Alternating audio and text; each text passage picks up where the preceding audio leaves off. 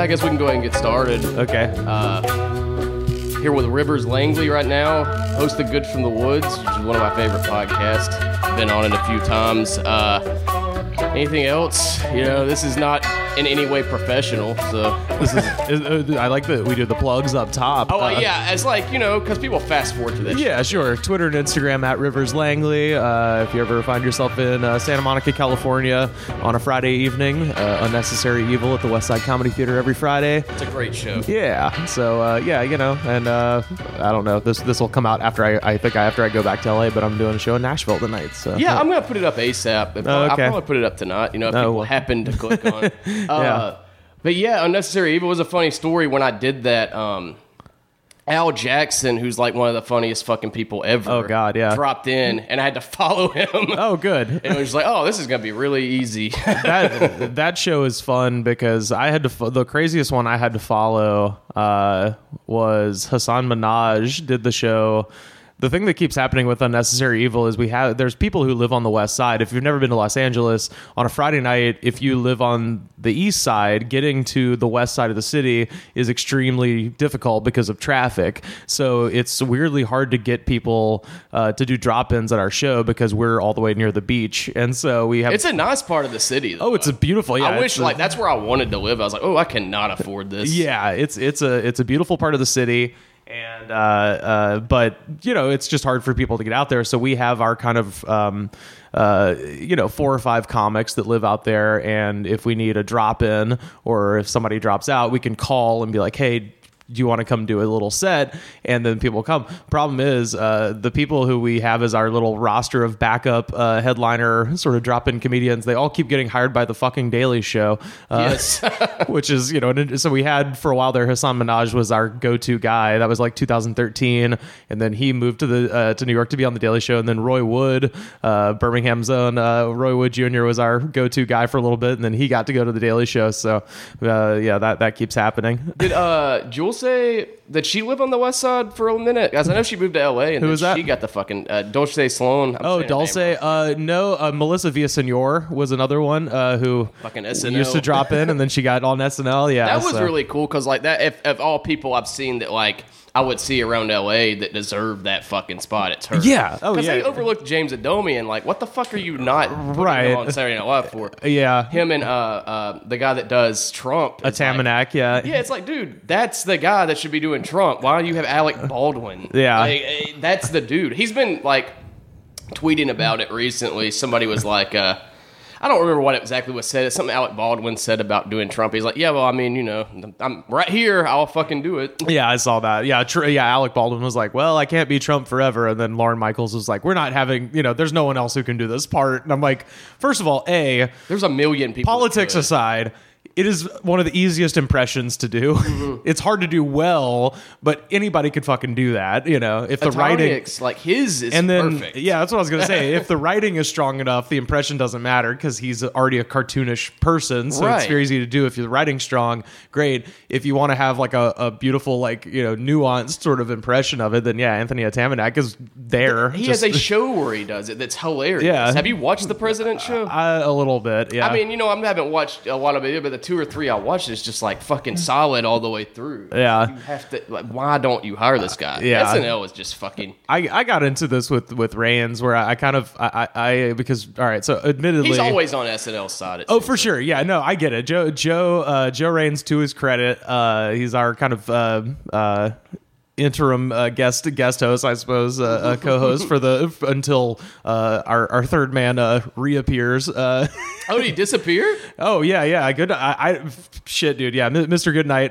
Not Jacob Goodnight, mind you. To presage what we're about to talk about here, but no, Mr. Goodnight, the host, one of the hosts of the Goods from the Woods podcast. He's on vacation, and he posted something on Twitter earlier that was really funny. Like before you got here. Oh, did he? Yeah, it was just like, you know, you're getting old when, what was it? It's like, you know, you're getting old if, you know, you're attracted to the old lady on Matlock or something. It's just like a thing he would post. Sure. But, yeah, I didn't know he disappeared. Yeah, he's a mystery man. Yeah, he's a mystery man. You know, it's one of the few people I hung out with regularly in LA when I lived there, and I don't know shit about the guy. Oh yeah, no, it's my favorite. But anyway, all I was gonna say, I was talking to Joe Raines, hilarious comedian from Birmingham originally, now based out of LA. He has watched every episode of Saturday Night Live probably twice. He knows everything about it. He is like the most detailed, that is his category of thing that I can't fuck with his knowledge there. Absolutely not. But as a wrestling fan, I watch SNL a little bit with that sort of like meta distance where I'm just like, okay, so you've got this central figure who's kind of a mysterious maniac in Lorne Michaels and Vince McMahon that are, absolutely the master of their domain, and they've financially proven themselves to be every bit the genius that people say they are. Like financially, like Vince McMahon runs one of the most successful entertainment companies on the planet. Lorne Michaels runs, in addition to being the executive producer of SNL and the creator, he also is the executive producer of The Tonight Show, The Late Show. Like he runs NBC Comedy essentially. So, their kind of impact is undeniable. But, and Joe does not agree with me here. I was like, the long-standing criticism of WWE for the past 10 15 years is like they're not making any new stars. Right. They're relying too much on their history. They're relying too much on their kind of pre-established properties and not really putting an emphasis on building the next generation. Yeah. So their talent pool is light. And with SNL, instead of replace old stars, like in WWE, it's like, oh, we're bringing back like D-Generation X is coming back to wrestle for a truckload of money from the Saudi government. Right. Just what a horrible time to be alive. I can't even follow WWE anymore, but that's another. But with SNL, instead of making a new star, it's like, oh, well, we'll get Matt Damon to be Brett Kavanaugh. We'll get Alec Baldwin to be Donald Trump. We'll get Melissa McCarthy to be Sean Spicer. Like they're kind of like going to the well of celebrity, which is fine, but you're kind of underselling your roster. And I know especially now, like there's so many people that do comedy, and it's like you can pull from so much. Even there's so many people on that show. You don't have to hire anybody new. You've got Melissa Beck Bennett couldn't do Brett Kavanaugh, just alone. I'm sure there's other people too, but it's like it's endless who you could fucking use. All of those impressions that I just mentioned, like all the political stuff, they're all layups. You don't need to. Matt Damon did it was cool. It was funny. Yeah. But also, I'm just like, the impression is that the guy's like a drunk, sweaty, angry baby. Like, who can't do that? Exactly. So I don't know. It's all because they're and I guess it's probably for the same reason that WWE, which is that the kind of collective attention span of your average viewer has kind of gone way down, and everybody's after like the cheap cheap pop of like being able to have a 7-minute YouTube video or whatever that goes viral. I would side with you on that. I think Joe is just but I also don't know what I'm talking about because I don't watch the show every week, and he does, and he does. I guess that I could see. I don't want to say I don't side with him completely, but coming from somebody who I don't follow it like he does. Right. That was my thing. I'm like, I defer to a person who is that hardcore about it. Because it'd be very similar to someone who doesn't watch WWE every week being like, why is The Undertaker still around? Exactly. I'm like, well, but like Kevin Owens is there and Seth Rollins is badass every week. Like it's someone who's not detailed. So I can look, take a step back and kind of look at myself and that criticism or whatever. It's a little different because WWE has a lot more. It's a lot more programming. Yeah. And it's very obvious it's more obvious what they're doing. Sure. But Saturday Night Live, like Joe, definitely. Like me and you, we've watched the show. Like, I would consider myself a fan of it, especially the history of it. I'm interested in. Yeah, absolutely. I think it's just it's an interesting show to be on as long as it has. Yeah, I'm a fan. I'm not a deep nerd. He's like a purist. He's a purist. It's insane that he's even found the time to watch all. I know. Yeah, because I can't. They had all of them on Netflix once, and I tried to do that. Oh yeah, I think that's when he did it. He actually just started from the beginning. He owns all of the DVDs. Yeah. Like, he actually threw down the money and bought the fucking season 1, season 2. For sure. But, Yeah, I tried with that, and I mean, there's some pretty fucking horrible eras, like Billy Crystal. Oh yeah, for sure. Yeah, and it's crazy seeing like Christopher. I don't want to make this an SNL episode, but it is an interesting thing. But like, it's weird seeing like all these people are like, these guys are great, but this is fucking awful. Like Christopher Guest was used very poorly on. Well, sort of to my point, like that's sort of seen as the low era of the show. Is like Dick Ebersol, the Dick Ebersol era, and particularly that one season where he had all. Celebrities, essentially. It was Billy Crystal, who was already famous. Martin Short, Michael Anthony Hall, Robert Downey Jr. Like, there were all these... That was a really weird one. Yeah, and I think... they were on there with Lovitz, who was like the only one that remained on the show. Yeah, well, I think that was just like the one season, and I believe that's the year they hired Lovitz and Hartman, I think. I think it was Nealon, actually. I think Nealon was was very he before Hartman? Okay, Dennis Miller was on around then. He was they had like the beginnings of that like kind of early 90s boom brewing, I guess, in 87 or I think it's 87 or 88 that they had that weird year.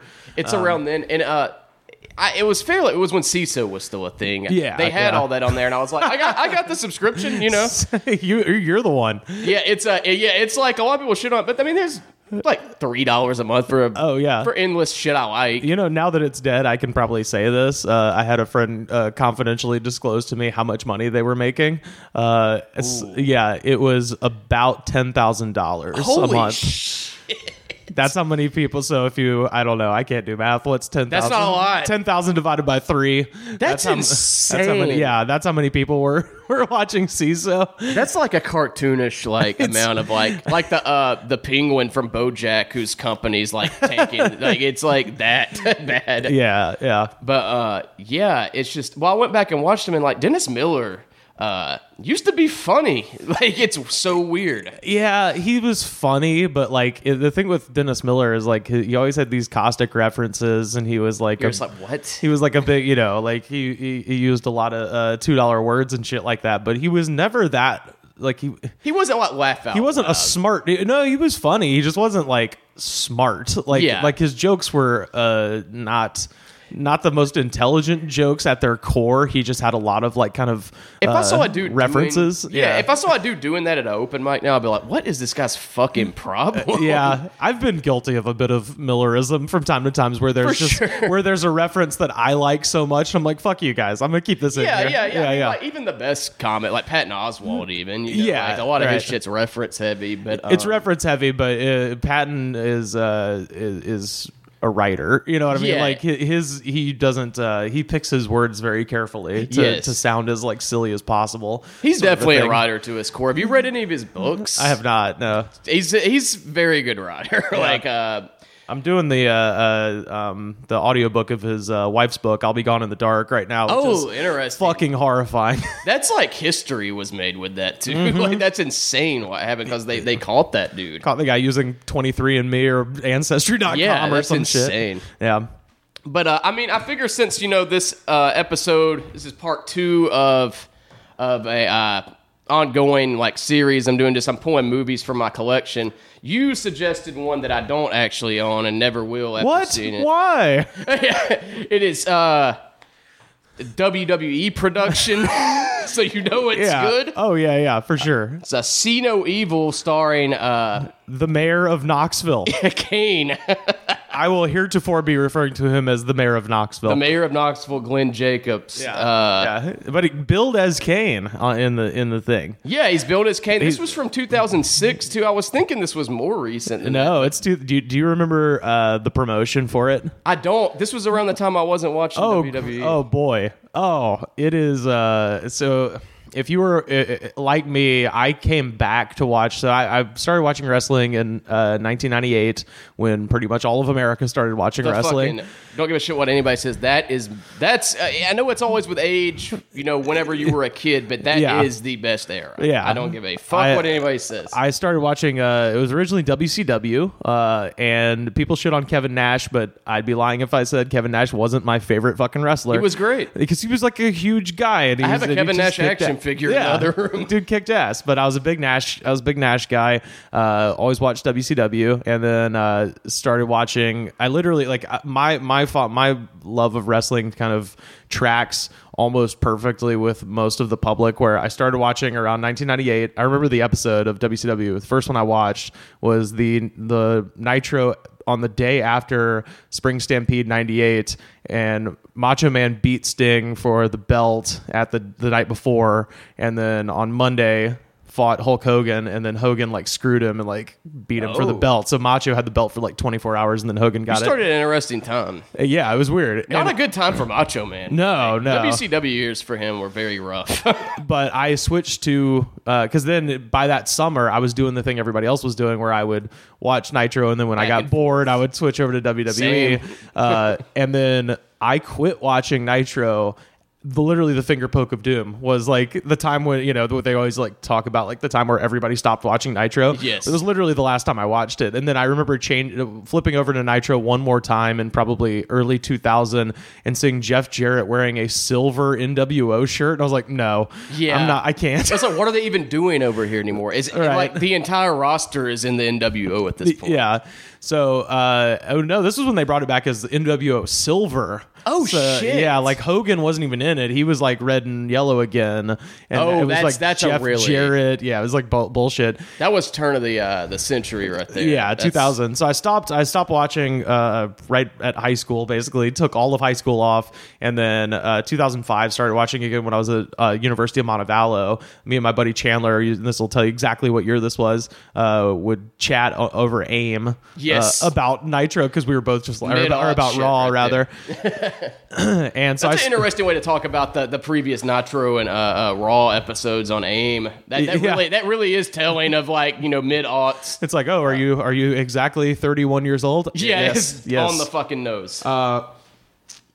Anyway, I said all that to say this. Started watching back in 2005. 2006, when this movie came out, the promotion of it was so fucking stupid because the movie came out, and I can tell you the exact date, May 19th, because they worked it into an angle where, so at this point, Kane, who, for those listening, if you don't know, Kane debuted in 1997 at Bad Blood, the first ever Hell in a Cell match, as The Undertaker's brother, who wore a red jumpsuit, or red like spandex jumpsuit and a mask, and wrestled until I believe 2003 in a mask. He was unmasked by, I think it's Triple H, and then wore, if you ever seen See No Evil, that's roughly his appearance in the ring. Yes. Before going back to the mask in, I think, 2012, which he should have never took off. You know, I almost agree with you, except that it makes those him and Daniel Bryan's therapy sessions like so much fucking funnier. That's true, because he comes in with there was one point where Kane was wearing two masks. If you remember, he would have the regular mask, and then he also wore this giant like welding helmet on top of it. And so he comes in and he was like two members of Slipknot, right? Yeah, and he comes into Dr. Shelby's therapy session where him and Daniel Bryan are getting anger management counseling. And Dr. Shelby, the guy running the group therapy, goes, Kane, would you like to take off your mask? And Kane takes off the welding helmet to reveal another mask. Fucking beautiful, just a beautiful piece of comedy. So I think that justifies him bringing the mask back, although it does look fucking stupid. But turned out to be very help him out, I guess, in his political career, because now he's the mayor of Knoxville, Tennessee. But every time I see him, but he's still wrestling. Yeah, anytime he was in Australia like last weekend. Yeah, it's like, it's so weird. Like, because all I can think about when I see campaign ads for images, like, that's corporate Kane. Corporate Kane. Yeah, as my co-host Pat Riley says, it looks like somebody's uncle just took their shirt off and got in to start kicking ass. Corporate Kane. Jim Ross saying Corporate Kane is awesome. I do love Corporate Kane. I love Corporate Kane.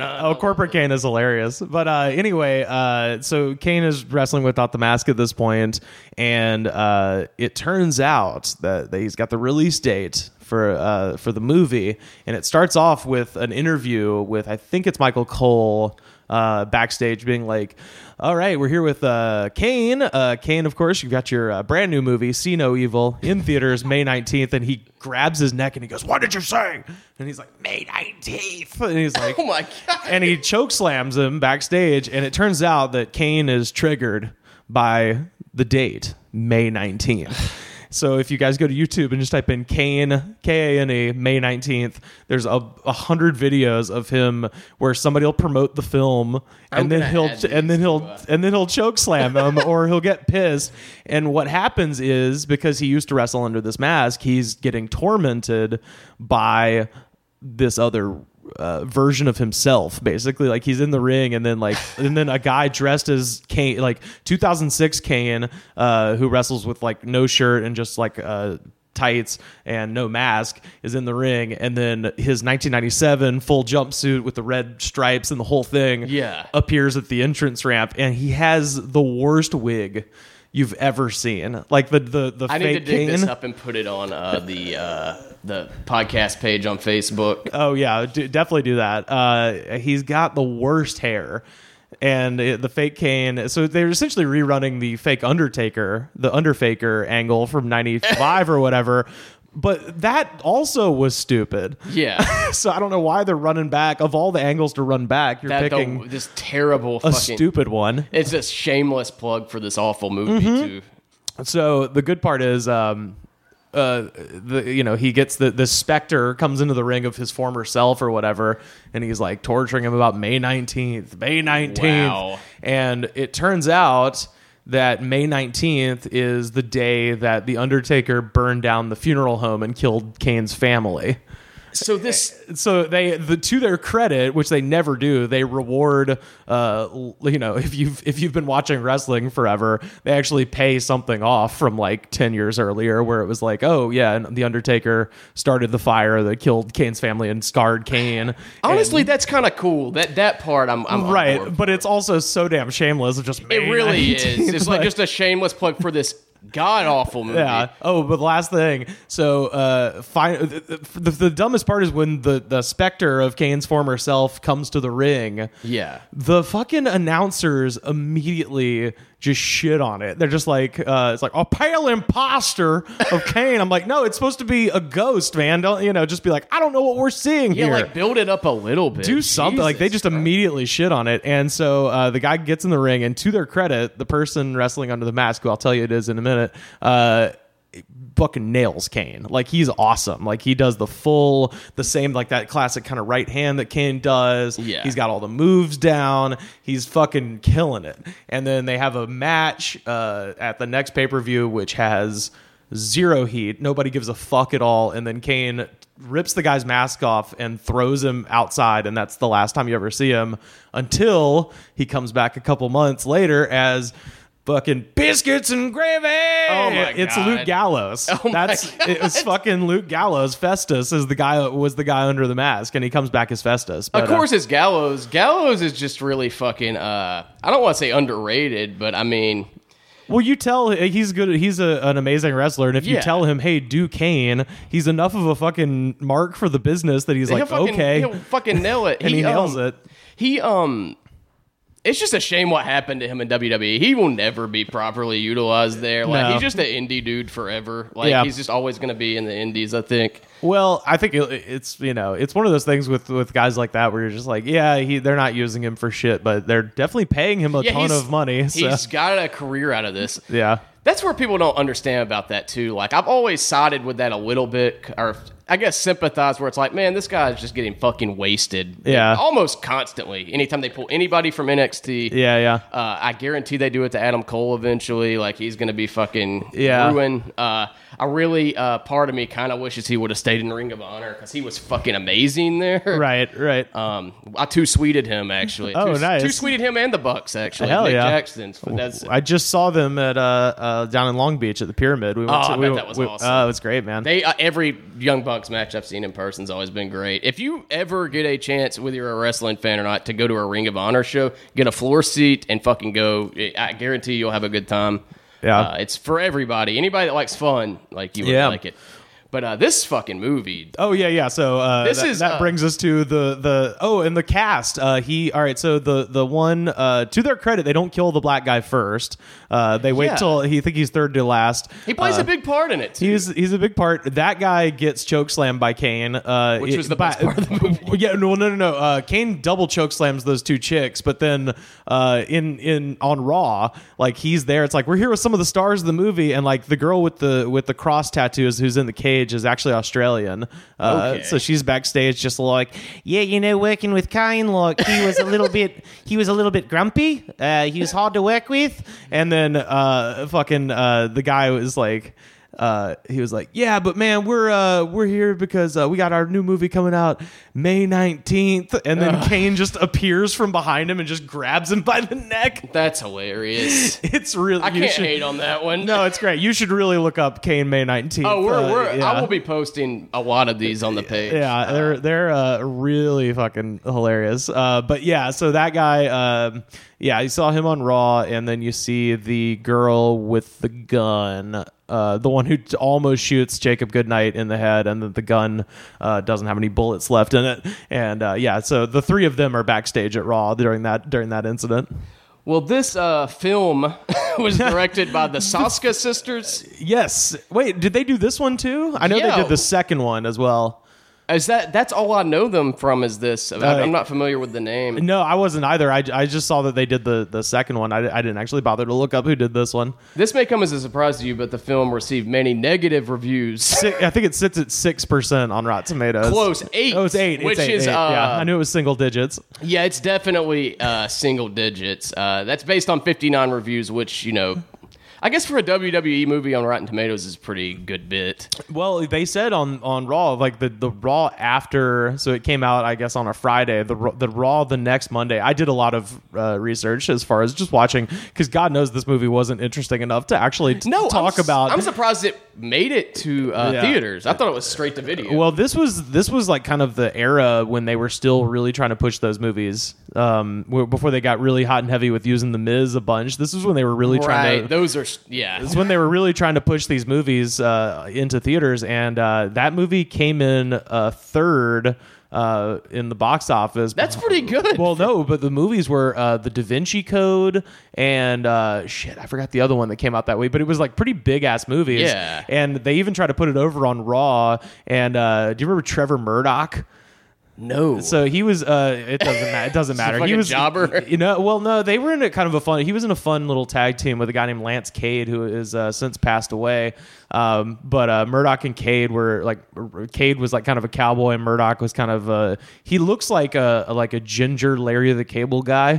Like he had these gigantic red mutton chops, like safety cone orange, fucking like his, he had the Becky Lynch hair. Yeah. But yeah, he had these huge, and he would wear the sleeveless button up like Larry the Cable Guy wears. Yeah. And then he'd have the hat, and he's in the ring, and he's just like, well, this movie came out, and I think that Kane probably isn't going to be winning an Oscar. It'll probably go to Tom Hanks. And then the pyro goes off, the big with the explosion. Awesome. And Kane just comes down and like tombstones him 3 times. That's amazing. Because he said that Tom Hanks was a better actor.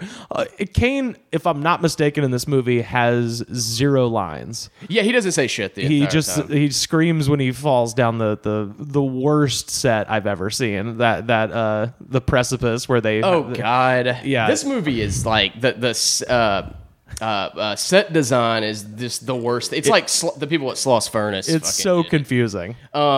Also, I was wrong. The Saska sisters only directed the sequel. They did the second one, yeah. The director of this one is Gregory Dark. Oh, is that his Christian name? Yeah, Gregory Dark. Okay. Because this movie is fucking dark. Yeah, man. It's really bad, but there's something like a little bit charming about a movie like this. It's very funny. Like it's like it's at least entertaining in that, right? Because at the beginning it shows all the it goes to a delinquent center, like a detention center. Yeah. And like it's about like these juvenile delinquents are like, It weirdly has the exact same setup as my favorite bad horror movie of all time, which is Killjoy 2: Deliverance from Evil. Oh, so it's the same It's setup. sort of the same setup where, and no one has ever seen this film, but yeah, it's another one. It's like I've never seen Killjoy 1. It was a thing that we, like, when I was in high school, me and a couple of buddies were just at Blockbuster. I remember seeing the Killjoy movies in the heart. It's like Trent Haga, one of the guys who's like he's in all of those like Full Moon productions. Like I think he might be the owner or the producer or something. He plays Killjoy. But anyway, yeah, we were at Blockbuster or something, and we were just looking for like like when you're in high school and you don't have anything else to do. It's like, oh, we'll rent a dumb movie and just like sit there and make fun of it, So we used to do that all the time, and we saw Killjoy 2, and we're like, well, this looks like dog shit. This is going to be awesome.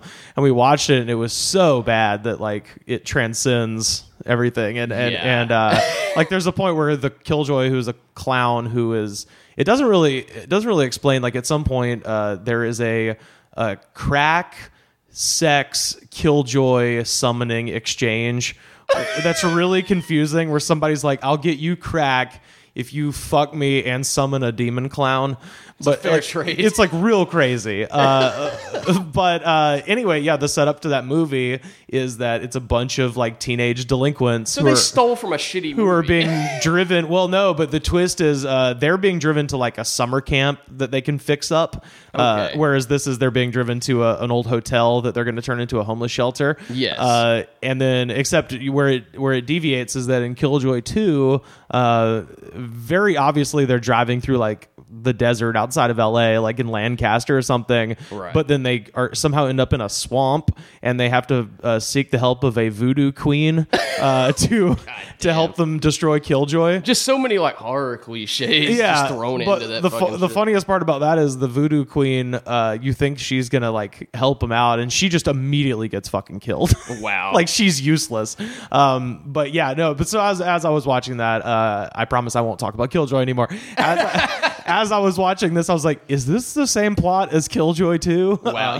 They saw that and were like, we're going to borrow from this. I can't imagine anyone has seen this movie except for me. I own it on DVD. I bought it from eBay. The DVD was 50 cents and the shipping was $4. Wow. So the shipping was 8 times more expensive than the film itself. Well, when it cuts to the detention center in this movie, and there's the most stock hip hop music I've ever heard. Yeah, which I thought I've heard on some sort of WWE programming. Like it's just like something that they. I know the song you're talking about, and it piqued my ears a little bit. I was like, I've heard this in like one of those like top 10 craziest choke slams or whatever. One of those like the top 10 like countdown show. It's like something that would be on the network. Yeah, so it leads me to believe WWE like directly commissioned that. Well, this being 2006, like it's just and as much money as Vince McMahon has, like he couldn't like get the rights to like a Chameleonaire song or something. Right, like, yeah.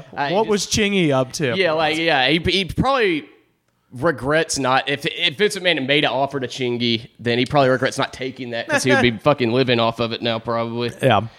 What's funny too is they introduced the delinquents in the most hack way I've ever seen. It does the thing where it shows them their record, and it's funny because it's supposed to be kind of intimidating. First one, crime is receiving stolen property. Yeah. Second one, computer fraud. It's a bunch of nerds. It's just a bunch of fucking like white collar crimes. Right. It's the most like unintimidating, like not scary thing ever. The scariest thing I saw in this movie was when it popped up and said executive producer Vince McMahon. Yeah. That's when I knew it was going to be a real fucking. So, real quickly, I wonder how much, because typically if you not that I am, but if you're kind of unfamiliar with the Hollywood thing, typically the executive producer doesn't actually do shit in a movie, as opposed to really like just a name, right? As opposed to a TV show where the executive producer is the showrunner, and pretty much like Breaking Bad, Vince Gilligan runs everything. David Chase ran everything on The Sopranos.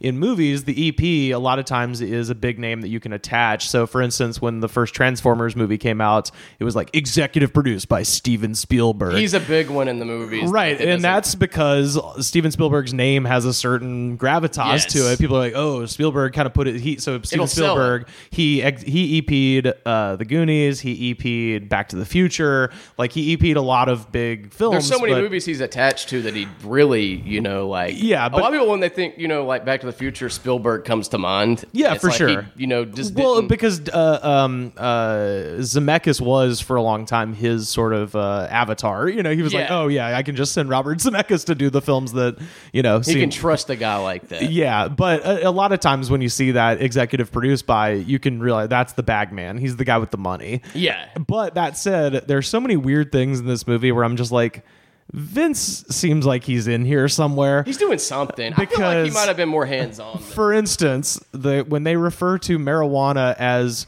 homegrown aspirin, I was like, is that what Vince thinks? That's Vince. Yeah, because Vince has never touched a drug that isn't GBH or whatever. Yeah, steroids. Yeah, exactly. Other than that, I don't even think Vince drinks. I think he's like a real clean living sort of dude. He's straight edge for sure. Same as Hunter, same as Triple H, which is why I think Vince is like entrusting Triple H because they have very similar qualities or whatever. Do you think there's a weird... I want to hear some conspiracy theories, about that family. There's got to be some weird ones. You know how there's like a Hollywood pedophile ring and stuff like that? Mm-hmm. I wonder if some shit, with Triple H and Vince McMahon we don't know about. Because it's just this weird kind of... I think you can kind of... I think the guy to compare Vince McMahon to, the obvious one is Disney. Where it's a man who has been told you're an idiot by the general public so many times and has been threatened with financial ruin so many times that when they actually got a modicum of success have just closed themselves off and don't listen to any... Like Walt Disney famously, when he was making Snow White, took 4 years to make. And everybody in Hollywood called this Walt's Folly. That's what it was known as. And people he was a fucking goon. Like people were that sounds like a Disney ride. Yeah. Well, people were just like laughing at him, like open, like you can read shit in like the Hollywood Reporter and stuff of just people being like, big dum-dum Walt Disney thinks that he's going to make a 2-hour-long cartoon that people want to watch. What a dumbass. So he just, he does it and it's successful. He does not just successful. It's the most successful film of all time in 1934. When it came out, it was the biggest hit movie ever.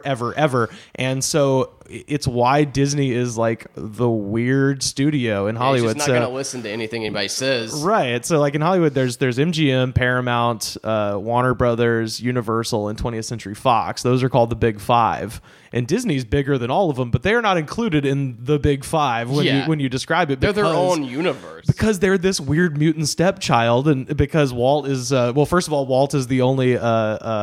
he's the only guy that was singularly responsible for dragging a company like that. Like the Warner Brothers, obviously there's 5 of them, so you can be like, oh well, it's not just Jack Warner, even though he's the kind of psychopath that eventually took over the thing. None of them are ever good people. No, but with Walt especially, he had such a fucking chip on his shoulder because he was not accepted as mainstream entertainment because he was an animator, and so when he became wildly successful, it's why if you visit Los Angeles, all those studios I just named, you can take a studio tour where you get on a tram and they'll take you around and show you the sound stages, all that shit.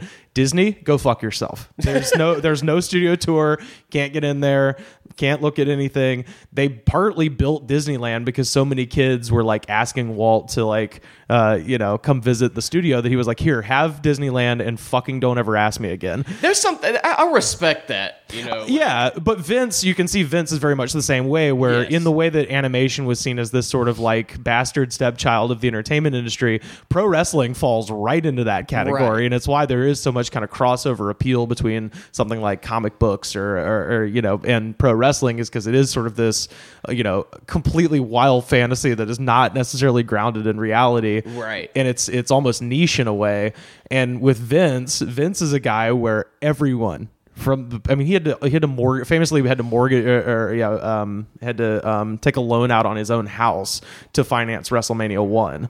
Yeah.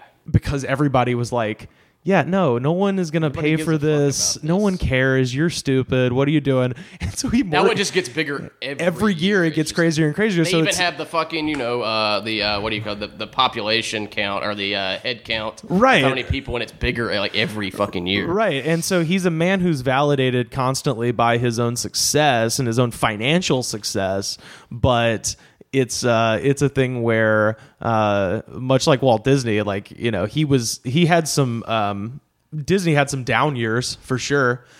Even after Snow White, people forget that Dumbo, Pinocchio, Fantasia, they were all huge flops, and he didn't have another hit till Really? I didn't know Cinderella. that. Huge flops. The Dumbo thing is interesting. We actually did an episode of The Goods from the Woods where we talked about Disney and mentioned that, of course, and my co-host Mr. Goodnight's a huge animation freak, so he knows all this stuff.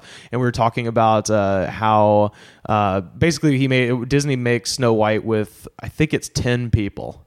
And and it's all hand drawn. There's no Imagine Xerox. that. Hand drew that shit. And you watch Snow White now, and it's amazing. Fucking nightmare to fucking Yeah. do. So that's why it took 4 years, is because he did it with 10 people. And then after that movie becomes successful, he's able to hire like 1,000 people to draw for him. Wow. And then they immediately tried to unionize. Huh. And because Walt Disney was so used to working with a small group and being Uncle Walt, now he's become the kind of faceless name, sort of head of this corporation as opposed to a small business.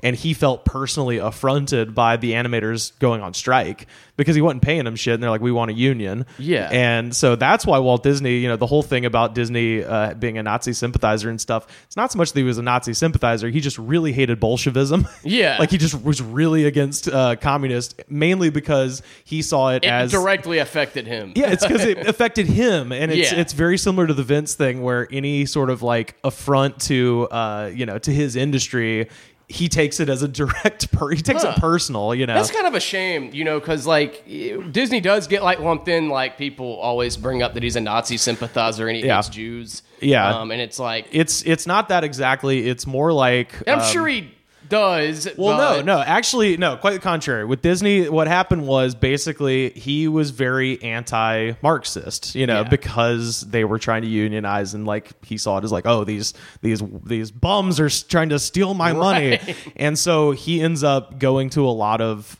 meetings of like right-wing Hollywood, essentially, and all of those guys in the 1940s, the early 40s, right before World War II.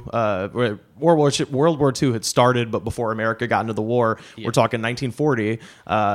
Basically, he's going to all these meetings of people who just hate unions and hate Marxism, and anti-communists were de facto pro-Nazi at that time. Oh, and so he's lumped in with. So he's lumped in with them, but that sucks. But he's it's Hollywood, so he's obviously friends with lots and lots of Jewish people. It's not that he was a Nazi. He's just it's like that in this small bubble in Hollywood. His name ended up on the same list as a bunch of damn Nazis. But anyway, he puts in Dumbo, there's a scene where all the clowns are complaining about the circus. And they're all just like, yeah, they're not paying us enough, and they're drunks, and they're just like these worthless idiots. They're supposed to be the animators. That's who it is. And Walt wrote that shit in there, and it's funny because the animators didn't know what they were doing. That's interesting. They hadn't done the radio play yet. That's respectful. And so respectable. I like that. So Disney was just like made these animators animate this cartoon of essentially a symbolic of themselves. How do you not respect that a little bit? It's kind of hilarious. It's hilarious. Yeah, but to pull that off. But yeah, much in the same way where McMahon, like in this movie, there's so many weird drug things where like a guy, this guy's never even been around weed, right? And it's got, I could be totally wrong, but that's gotta be it. That's where I'm thinking. Yeah, he calls it the homegrown aspirin. There's another point where a woman goes something that's never been called ever, right? And there's a woman who's like she's like, I think I keep seeing somebody in the mirror. I think there's somebody in the mirror, and the guy's like, it's pretty good stuff, isn't it? Yeah. I'm like, that's not what it does. It's Jesus, you're not hallucinating. So that's when he's like saying it's like a two-way mirror or whatever. Is that the part? Yeah, and then Kane the computer fraud guy. Yeah, and then that killed me. Kane like runs out of the mirror. I mean, there's like I don't know, like it's basically just Kane just popping up and cartoonishly murdering people. This movie made me think. I have a new dream after seeing this, and it's to make the first to write and, you know, whoever wants to direct it, whatever, but, you know, they got to have, you know, a good eye, you know. Yeah. And, like, want to make something actually good. I want to make the first, like, actually praised, like, WWE production. Like, Man. you know, like, where it's not, like, famous or anything. It's just, like, it's kind of under the radar and builds up this cult following. After it's Right, like, oh, this is right. actually good WWE movie. That would be amazing. Because there hasn't been one. No. There hasn't been anything even close to And it. I haven't seen all of them, but I can tell you for certain that there's not. See, this is you know how I knew. I mean, it's pretty obvious, but the absolute proof that there's too many damn podcasts. I had this great idea. I was like, I want to watch, beginning in chronological order, every WWE movie, including like the Flintstones and the Scooby-Doo, fucking you know, No Holds Barred, like all of them. I want to know how you're like just worn down completely by then. Right. Well, here's the fucked part. There's 2 podcasts that already do that. Oh man. I was like, God damn it. Yeah, nowadays there's always it was something. such a good idea. It's called just to shout them out, it's called On This Very Screen, which I think is a great name. That's I was a like, great well, name. you know what? Hats off. You can have you that did one. it. That's a great idea. You don't want to do that to yourself anyway if you think about it. Yeah. Think about how worn down you're going to be because it's so much. You know, I can watch a lot of dumb movies. Well, I mean, you put yourself through some shit. Like, I mean, you know, we're on the same page with this. Like, me and you both, like, especially in LA, going to terrible open mics. Oh yeah, for sure. It's the best thing in the world. Joe Yeah. Raines hates it. Yeah. I don't know why he can't find any humor in that, but the one at the Chinese theater, Jesus Yeah, Christ, that yeah, was the where nothing tops that. They started breaking down the stage during the last comic while he was talking. The stage was in 3 sections that had wheels that fit underneath the screen, the movie screen. It was in a movie theater, and the guy's standing in the middle section, and the host starts pushing the 2 sections around him into the screen so he can literally just fucking bounce as soon as the guy's done talking. It's so Hollywood is so bizarre. I miss the fuck out of it just because, like, this same night, like, there was what's his name, Mark Lowry, is that his name? Hanging with Mr. Cooper. Yeah. Mark Curry. Mark Curry. Yeah. He was hosting a show before that. And then he stuck around just to heckle the open mic. The open mic? He was heckling the open mic. Like, don't you have a home? What are you doing? Like, he hosted his show that cost money to get into, which is what we're all there to do. And was very poorly attended. It was stupid, but then he just stuck around to just heckle from the audience. I was like, don't you have a home and, like, money? You would think you would be rushing to get the It was fuck like out midnight, and motherfucker just, it was great. Odd. Yeah. But, like, it's funny because it'll be this, like, basically empty theater with terrible comics up and something really crazy, like, you know, them breaking the stage down. Yeah. Like, all you can hear is Rivers just dying, laughing, like, echo through this theater. Oh, He's man. the only one laughing because it's like nobody else sees what's funny about this. Oh, I told this, and this is kind of a horror movie unto itself. I told this on the we just did an episode of our podcast with Anna Valenzuela, who's a really funny comic who has done a bunch of the episodes of Roast Battle and stuff like that. And the episode ultimately we ended up talking about the Great British Bake Off, which is a show that her and Pat are really into, and then me and Joe are just kind of hanging back, sniping jokes because we've never seen it. So it's still a really fun episode. But we start off the episode just because we're all in that world of talking about a couple of mics, like open mic stories. And Joe, just to whet your appetite for a great show about food, told the story of seeing a man at the Hooters open mic sticking a bat up his ass. So Wait. yeah. Oh, it's a suit. Okay, so I'm sure they do this at most major league stadiums, but they definitely do it at Dodger Stadium where they have Bat Day, where like it'll be like a Tuesday. Yeah, where everyone sticks a bat up their ass, and Everybody, then you get, it's a LA Dodgers tradition. Tickets are $20 if you just stick a bat up your ass. But no, they give out these little tiny souvenir baseball bats. Yeah. And it was one of those. So it wasn't a full size. It wasn't a regulation bat. Either way. But that would be impressive. Yeah, a man who was playing an accordion. He is playing an accordion, and he was playing "Take Me Out to the Ball Game," and then he took his pants off. This is at a mic at Hooters on Hollywood Boulevard, which is if you've never been to LA, Hollywood Boulevard it's directly across the street from the Chinese Theater and the Dolby Theater where they have the Oscars. So it's like tourist central. It's where every mentally ill person in LA congregates. Have I told you? Do you know about the Joker? There's the guy. So there's a guy at the Hooters mic who comes dressed full Joker. Sent me this. You explain for the listeners. Yeah, though. so You sent me this. so like Hollywood Boulevard has a lot. It's very similar to Times Square in New York, where there's a lot of people dressed up like Spider-Man, Batman. It's a nightmare. Oh yeah, and so there's a guy who is dressed as Heath Ledger's Joker, and he comes to the open mic from time to time and does time as the Joker. and so like the only joke of his I remember, he's just like he's like, my parents are so, or no, he goes, my girlfriend's parents are so annoying. They just keep saying, "Oh, let me out of here. Let me out of this trunk. Let me out." This person's insane. Yeah. So that's going on. And then, man starts playing Take Me Out to the Ball Game. He drops trowel, sticks a fucking souvenir baseball bat in his ass, and then finishes the song and then waddles off stage with the bat like some sort of a degenerate, turkey feather sticking out of his ass. And then the pivotal point of the story, the way Joe tells it, is that he doesn't go into the bathroom. He goes up to the door of the bathroom, but not inside, to pull the bat out of his ass. And So it's in his ass. It's not in his cheeks. It is up in his ass. Yeah.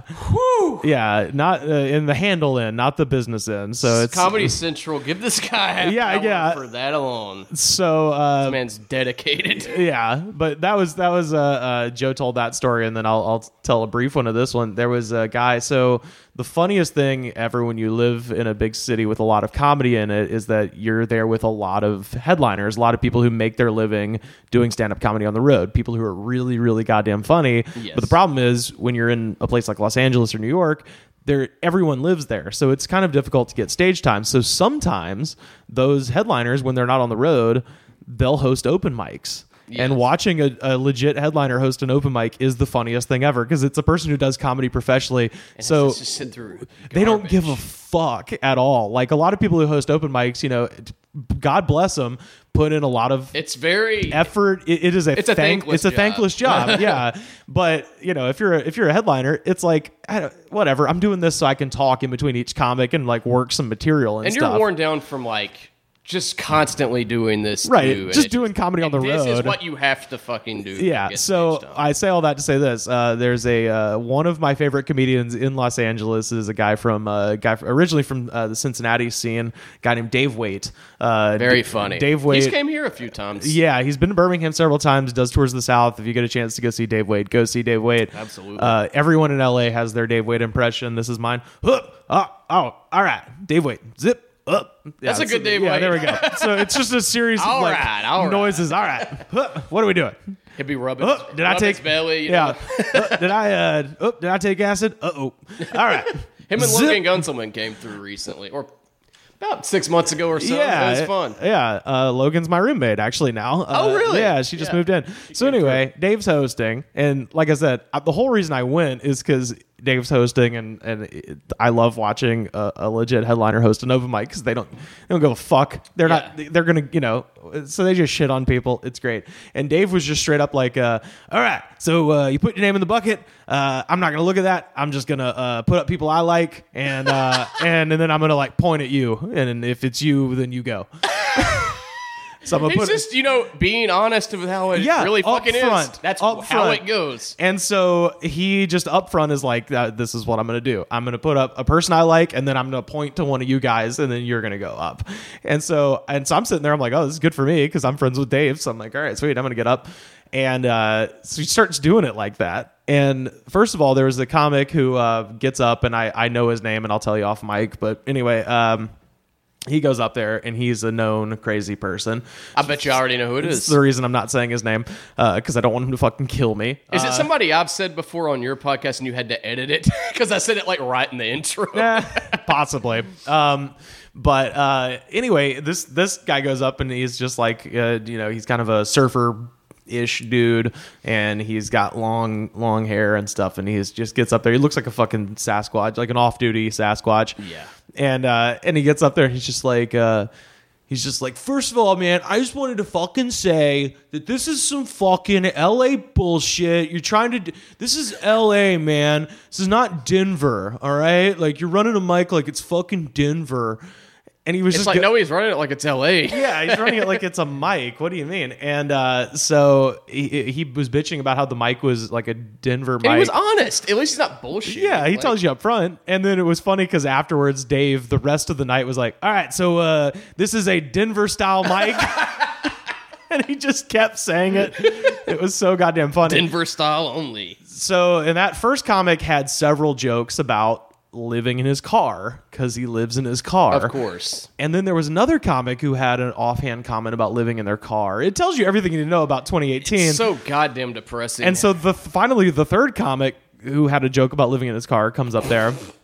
And this guy he was from Florida. I don't remember his name. Pat Riley? No. Yeah, no. This guy was, Pat's a maniac, but not in this way. Pat's great. So I'll just heretofore being referring to him as Beardhead because he had red hair, not unlike Trevor Murdoch, and his hair was very kinky, like it was like a beard. He had that very kind of like a beard-like. Yeah, beard-like, pubic very, hair. very curly, super curly hair. Huh.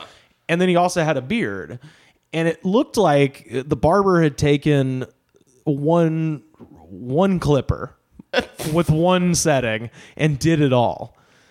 And so it just looked like his hair looked like more beard. So I just kept from calling him Beardhead because it looked like he had just a weird beard hat on. Like it was just weird. Yeah. And he had these insane eyes and he was just like fucking he was like scanning the crowd and stuff. And his punchlines were not punchlines. They were threats.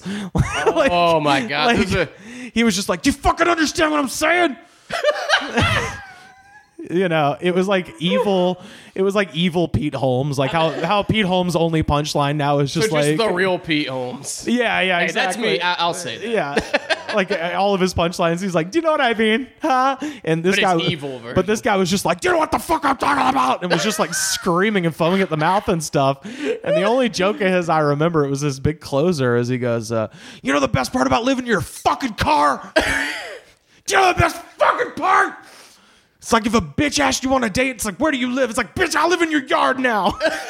That's a good joke. It's a good joke. That's what Anna said. I told it to Anna, and Anna Valenzuela was fucking rolling, and she was like, that's an amazing joke. I'm like, If this was a character and Yes. the closer, I was like, it's an amazing joke, except that this dude looked scary. he's not joking. He was terrifying. Like, even Dave, like, I kept looking over at Dave Waite, and his eyes were just like saucers, and he was like kind of... So you want to host the rest of this? And Dave Waite's a fucking road comic. He's seen some shit. Yeah. And this dude, like, he was kind of like... So Dave, the guy, like, storms off the stage, and he's just pissed. He worked himself into a shoot, and he goes out the door, and so Dave's on stage, he's like, dude... Are y'all scared? I'm kind of scared. I'm kind of scared. And as he's saying that, you just hear like pop, like you hear the door just slam shut, and you're like, oh God, now he's just out there. And so we were all like coming up with strategies for how we were going to get back to our car. Oh my God. Yeah, because he was scary. And I told somebody else that, and somebody else was like, oh God, I saw him at such and such. So he's around in the scene. So anyway, that's Beardhead. You know what? Like, let's just go ahead and let's do the rest of this episode. Fuck this movie. Like, let's just talk about the fucking LA scene, because that shit is way more fun to talk about. Oh man, this movie sucks. Don't see it. You've seen The Shining and Silence of the Lambs. They're both good. Yeah, well, with this one, the only things I wanted to say is that they did steal a lot from Psycho. There's the thing with the mom. There's the mom thing. There's a hotel thing, and there's a shower scene. So it's basically fucking Psycho. It's just a bunch of stolen horror cliches from Psycho. But then you have like a little bit of like Bush era torture porn. Bush era like Hostel and Hostel Saw. type of shit happening. Which God. The people who live also are the worst people. Like, yeah. If anybody were to live or die in this movie, everybody in this movie I had as a note also is just terrible. Well, there's a lot of my thing with this movie is there's a lot of the thing going on where they get these character actors who you can tell who they actually wanted. Yeah. Like Michaels, which was very funny. There was a guy named Michaels. I assume his first name was Sean. There was a lot of people in this movie with like Why is that the name you went with? It was like Richson, I think, was somebody. I could be wrong. No, because the guy went up to him, and here was the insult he had for him. Here was the insult for this guy. He was like, "What's up, bitch?" I mean, Rich. Got him, man. Yeah, I haven't heard that one. So the one male who ends up living is the guy who's the pimp and woman abuser. Yeah.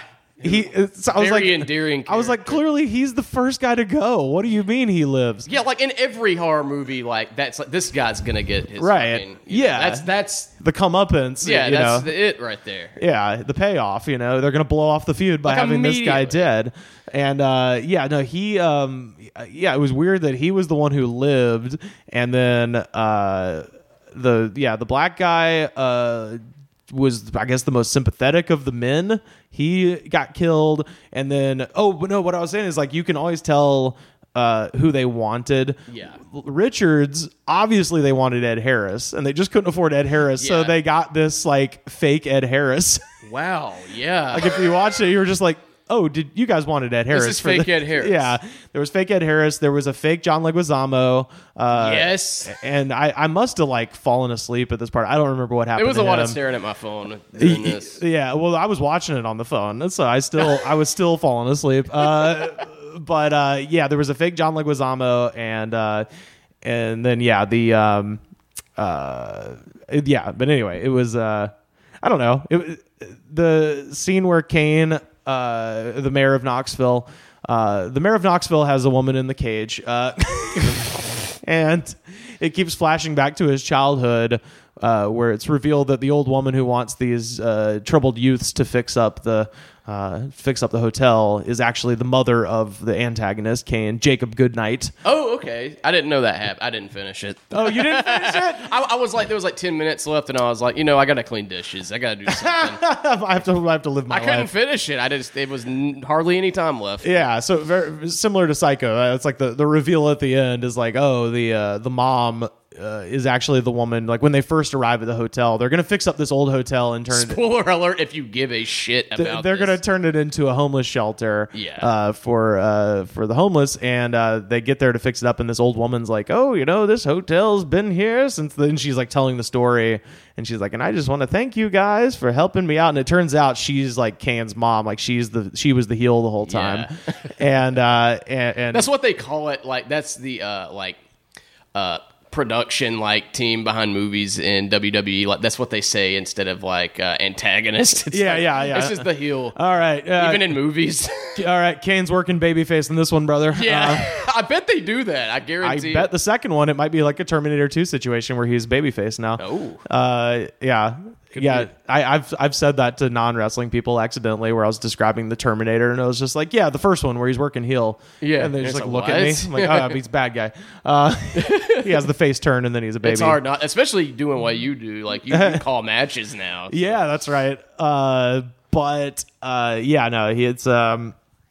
Did you see the part where he's you think he's having sex with the lady, and it turns out he's just having a flashback? Did you see that? Oh, yeah. Where they keep cutting to his face. So there's like a scene where you think that Kane has like captured this woman, and you think he's like raping her basically, because they keep cutting back and forth between two people having consensual sex, and then somewhere else Kane is with his victim, and you just see his face charming. like with his eyes rolling back, like rocking back and forth, and you're like, oh my god, this is the mayor of Knoxville. Vote for me. Yeah, vote for me. And that'd be a great YouTube video. Make a fake Kane just, with his eyes. And so you think, you're like, oh no, he's violating this woman. And then the other girl finds them together, and he's just kind of got her like on the bed, and he's like having like an intense. He's in his feelings, and the woman is just kind of like in his arms, and they're both fully clothed. It's really weird. It's odd. And but anyway, the girl goes up to the woman who comes to rescue her, tries to shoot Jacob Goodnight in the head, and then is out of bullets. And then he that's when he gives the double choke slam. because I knew it was coming. Because with a lot of these wrestling films, it's like you got to get your. So The Rock obviously did the rock bottom to Jason Statham through a glass table in Fast and Furious 7. You have to do it. You got to get that move over, brother. You know, you got to. You've already got him in the movie. Yeah, this is a silly fucking movie. Oh, the scene where like the douchebag guy who ends up living, he starts. So at the beginning of the film, Michael's the cop. His partner gets killed when they're busting into Jacob Goodnight's house, and Goodnight chops the guy's head off with an axe, and then chops Richard's arm off with the axe. Did you see how terrible that was? Yo, the arm was one fucking level. It was amazing. And then Richard shoots Kane. Jacob Goodnight shoots him in the head, and you think he's dead, but it's the first scene, so you know he's not dead. And then he comes back to kill Richards. The whole thing was a setup. The mother, who I mentioned turns heel at the end, like she set the whole thing up to get Richards. But then after they kill Richards, who dies like halfway through, they just keep killing people, and it's like, well, you got the guy. Yeah, it's like, why do you keep doing this? It seems like if anything, fake Ed Harris should have lived to the end. Right. It's kind of like, did you ever see that Friday the 13th where basically they set the movie up to where Jason comes back? The whole thing starts, this guy, it's like mentally ill guy. They're like in a mental hospital, and he asks this guy for a piece of if he wants a piece of chocolate. That guy's like, get the fuck away from me, chops him with that axe after he asks that. One of the fucking coroners that come is the guy's dad that got killed, apparently. Apparently he dresses up as Jason and kills people to get revenge, but it's like, why didn't you just kill the guy that killed your son? Not everybody. Right. Now you're a murderer. I guess it's like the Tylenol poisonings, you know. They were trying to kill one person and then they conceal it by killing more people, you know. Yeah, that's make it look random. That would make the most sense. That's like some serial killer shit, where it's like, oh, I want to kill my wife, but also, you know, I'll make her the third in a string of random killings. Yeah, where it's not obvious. Right. But yeah, this one. But anyway, so the point is that Kane has a head wound. Like he was shot through the head. Yeah. So he's got a big festering wound that at one point maggots crawl out of, which was kind of cool. But there's a scene where they finally get the upper hand on Jacob Goodnight, and the douchebag who ends up living is like hitting him with like a lead pipe. Yeah. And it was just funny because I was like, he hits him in the knee, which is, if you ever watch wrestling, that's like it's a thing called work in the knee, where like if you're trying to like take down a bad guy who's bigger than you, it's like start just stomping on his knees and shit. So they do that, and then my favorite part is he starts hitting him with the lead pipe in the gunshot wound in his head. And all I imagine is like just JR just being like, and there he goes, working that existing brain injury on the cranium of Jacob Goodnight. On the cranium of Jacob Goodnight. Yeah, and it's just coming out with maggots, folks. It's disgusting. But it's one of his weak points is his massive head wound. By God, the humanity of him whipping him repeatedly with a lead pipe in the brain cavity. By God, that boy's got a massive head. Oh my God, his brain pan is filling at the moment with fluid and maggots. Fun piece of trivia. A fun piece of trivia about this. The original working title of this film was I Scream Man. Like ice cream? Like your eye. Eyeball. I Scream Man. Because it's something with his eyes, right? Like, he keeps stealing people's eyes. That's why stealing people's eyes. So they were going to go with Ice Cream Man. Ice Cream Man. Okay. It was later changed to the Goodnight Man. The Goodnight. They don't ever say his name, do they? I don't remember them saying the only reason I know that's his name is because they used to push it on Raw. They like during the May 19th angle, they kept being like, you know, WWE superstar Kane stars as the terrifying Jacob Goodnight. I'd never seen this film, by the way, so I watched it. You and I saw this for the first time this week or whatever. So did you watch it yesterday? Yeah. I watched it last night when I got in. Same here.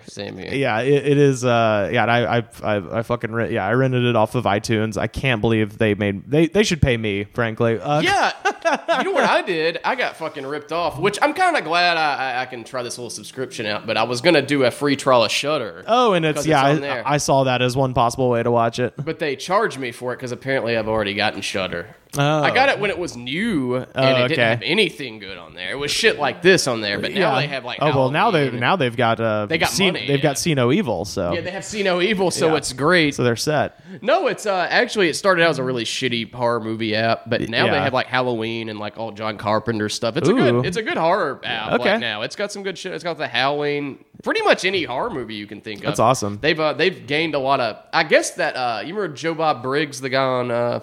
TNT. It was like the Drive-In with Joe Bob Briggs. Is that? They hired him to do this Last Midnight thing, like where it was basically that, and it was the last time he was going to do it. Yeah, they made a lot of money on that apparently. So it's kind of like a pretty big money making app now that a lot of people are into. So I mean, if you're into horror movies, it's worth checking out. Yeah. But yeah, they even went from Goodnight Men to Goodnight. They had 3 fucking working titles before. How hard is it to? Yeah. What is the? Do you have IMDb pulled up? It's Wikipedia. Oh, okay. I was gonna say like go to the go to like IMDb and look at like the trivia and like behind the scenes stuff because there's always funny shit there. But yeah, I feel like there's no reason to even discuss Silence of the Lambs or The Shining other than like they're both way better than this. They're both good movies. Well, The Shining's about a hotel as well. Yeah. I think The Shining... They've got that thematic connection, and of course Silence of the Lambs is about a person who collects body parts, much like Jacob Goodnight. Really, I mean, you could say that See No Evil kind of finished what those other 2 previous films started. A lot of people, it's rumored. A lot of people have said it's a theory. That See No Evil is in fact the apotheosis of the hotel body part collection genre. It's definitely a known theory. Yeah, but no, I rewatched The Shining recently, and I had the kind of weird revelation that The Shining is a bit. The Shining is to horror films what Richard Pryor is to stand-up, where if you watch old Richard Pryor or if you watch The Shining, Richard Pryor stuff it seems kind of tame, I guess, and so does The Shining, and it's because everyone stole from them. So like the horror genre took so much stuff from The Shining. Stand-up comedy, a lot of the stuff that Richard Pryor did was so kind of revolutionary because no one had ever done it before. Yeah. And now it's just become the language of comedy. It's the way that people deliver jokes is very similar to what Pryor does. So when you watch Richard Pryor stuff, you can appreciate it as like a historical thing of like, oh, this guy, is the most important figure to modern comedy because he's the guy who originated all that stuff. But that said, it doesn't hit you as funny as it might have if you were around in 1976. And so very, very similar with The Shining. Like you see it and you're like, this is not a scary movie. It's just a movie you can just appreciate. But also like the jump scares are there. A lot of the kind of things that they do with the soundtrack. Because a lot of movies now, it's like they're not visually based, they're noise based. Yeah. So where you watch these movies where it's like you're like it's really quiet and then you hear like a bang, and it's kind of that jump scare thing. A lot of that came around in the late 70s, early 80s at the same time as The Shining and movies like Halloween. And I think, things like that. But I watched The Shining. It's not to say that it doesn't hold up as a film because I think it's an amazing movie. It's just not scary anymore. Right, yeah. It has its moments where it's, like that's still kind of creepy just because of, I guess, nostalgia. That movie scared me as a kid. It doesn't ever look cheap. I don't want to make people think I'm saying it looks incredibly well done. It's just like, an ocean of blood coming out of an elevator. There's a lot of visuals in it that stick with you. Oh, my God, yeah. I think it's probably one of my favorite movies. I think it's my favorite Kubrick movie. Same here. Yeah, I think it's definitely my favorite Kubrick movie. I don't know about you. 2001: A Space Odyssey, boring as shit. And it's just the only thing going for it is it's visually pleasing. I think. So with that one, I have a similar opinion of 2001 that I do to Moby Dick, which is that and the Odyssey and a lot of like books that you're just. They tell you like, oh, if you're going to be a serious, scholar, you need to have read Homer. Right. You need to have read Melville. Just watch Your Brother Where Art If you're going to be, if you're going to be like a serious film buff, you have to watch 2001. Right. And then you watch it and you're just like, I don't really. I had the advantage in all of those situations of they were shown to me in an academic setting. Yeah. And so 2001, I watched for the first time in high school, and my 11th grade AP English teacher, a guy named Max Jones, who's still just one of my favorite teachers I've ever had, just like a hilarious dude. That's his favorite movie of all time. There's a lot of people that have great taste that's their favorite fucking movie. He showed it to us after a full lecture of just like, here's why this is great. All right, it hits on these themes, blah, blah, blah, and like broke it down in a way. And he's an amazing educator and a great teacher. So when I watched it, it was in the context of like the coolest dude I knew. Because, when I was in high school, my two English teachers in 11th grade and 12th grade, Jones and Thompson, both those dudes were the guys that was like who I wanted to be. Yeah. Like I looked up to them in a way. I was like, these dudes are funny as shit. They're very smart. They don't put up with any like nonsense. Like it was an AP class. So if you didn't read, they would just mock you. They'd be like, what, you couldn't read 70 pages last night? What's wrong with you? Yeah, this is an AP class. Yeah, they're like, this is a college class. You're getting college credit for this. You're not a fucking child. Like they just wouldn't put up with shit. And so I was always like, these guys rule. I want to be this. Yeah. I want to have this kind of stuff. So it was like a little bit of sort of a wanting to impress, like a teacher sort of a situation, but also like he just broke it down in a way that was really, really beautifully laid out. And so I watched it in that setting of like, I want to like this because this person I respect likes this so much. You want to figure out what it is, but also they figured out a way to break it down to a 16-year-old in a way that I was like, okay, all right, this is like some heavy shit and I love it. So Yeah. I've always had an affinity for 2001, but I also get that I was literally walked across the street by a person. To understand what it is that you have to appreciate. Which was similar to Melville. Like the first time I read Moby Dick, I was like, this is fucking boring. And then I had my professor in college, Jim Ryan, who's a Melville scholar, break it down in a way. It's like, no, this is about so he's the guy that you want to right. You're like, this is not a story about, boats. This is a story about, trying to kill God. It's like, you put it that way. And they just blow your fucking mind. So with that, so I like 2001, but just as a movie, The Shining is fucking perfect. Yeah, it's definitely his best. I think Kubrick's just an interesting filmmaker. Oh, he's a maniac. It's just insane. He wears people down. I mean, Shelley Duvall, I think on the set of this for sure, like that's when the fucking the turn of Shelley Duvall happened. Yeah. God, she's insane now. Yeah, she thinks that Robin Williams still talks to her. Oh my God. He like visits her like an apparition. Does he as Popeye? Oh God, I hope. He comes in with the pipe in his mouth. Have you seen the interview with her? She looks like just somebody you'd see yell into the sky, like a schizophrenic person at the gas station or something. Yeah, exactly. Yeah, it's really sad, but I mean, it's I think he played a part in that for sure. And that movie, man, her face is so expressive. You're like, she's the knock on it is that she's not a great actress, which I can see. There's definitely parts where you're like, okay, if your son is about to be murdered, you're kind of running at half speed here. Yeah, you need to. She's like, Danny, just kind of like, But then you also realize it's like Kubrick made her do that 150 times. Sworn the fuck. Right. So she's like, been mentally drained by an insane man. So I give a little bit of wiggle room there. Well, she does what she does do well in that movie is like, kind of plays the part of this lady that's supposed to be kind of, annoying the shit out of Jack Nicholson's character. So it's like, which, I mean, he's just an abusive asshole, like even before he loses his mind. But it's still funny. He's like him losing it on her is funny. Yeah. Well, and she's a good screamer in a horror movie. Absolutely. And back to See No Evil, unfortunately, really quickly. Everyone is a terrible screamer except for, and I need to figure out the actor's name because I can't remember the one black guy in the movie.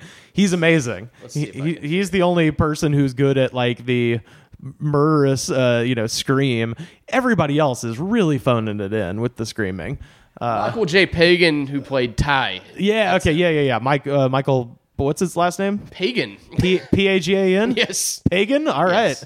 Cool last name. That's a pretty sweet. He's a rad last name. He's also the leader of a bike gang. but yeah, so Michael Pagan, when he's a good Scream, he's a good horror movie Scream. Everybody else in that movie was really shitty, and I'm like, you only have one job really in a WWE sponsored horror film. It's a fucking horror movie. That should be your audition. It's like, all right, let's hear you scream like like the mayor of Knoxville is trying to kill you. Yes, But yeah, no, I watched The Shining last week because they Netflix will put a bunch of good horror movies on. Yes, on October 1st, and I saw The Shining came up, and it's one of those movies where, you log on to Netflix and you see they've got the new thing, and it's one of those immediate click, no hesitation, like click. I'll watch The it. Shining. That for me, The Dark Knight. I don't know if you're that way. That's one of those you have to sit through. Like, I still will watch that anytime. My go-to recently, another Jack Nicholson film that is unbelievably stupid, but I can watch it over and over like an insane person. The Departed. Oh, dude, I love that. That is a go-to as well. That's on Netflix. I watched it the other night. It is essentially about 30 vignettes. All of them are insane. It moves at the strangest pace I've ever seen. But it's also the perfect movie if you do a lot of, because I do a lot of like photo editing, graphic design, stuff like that. If you're just stuck at a screen all day and you don't have to, I obviously can't do it when I'm like editing a podcast because I got to actually listen. Yeah. But if I'm doing graphic stuff, it's the perfect thing to just have on next to you because you can just like stop at any point and just look over, and Jack Nicholson is shaking a dildo at Matt Damon and just going in a porn theater. It is. It's just perfect. This is a funny thing about that movie that was mentioned on a podcast I listened to recently. It's Nick Mullen's podcast that has the worst fans of any. Oh, Come Town? Yeah, Come Town. It has the worst fans, like very well known.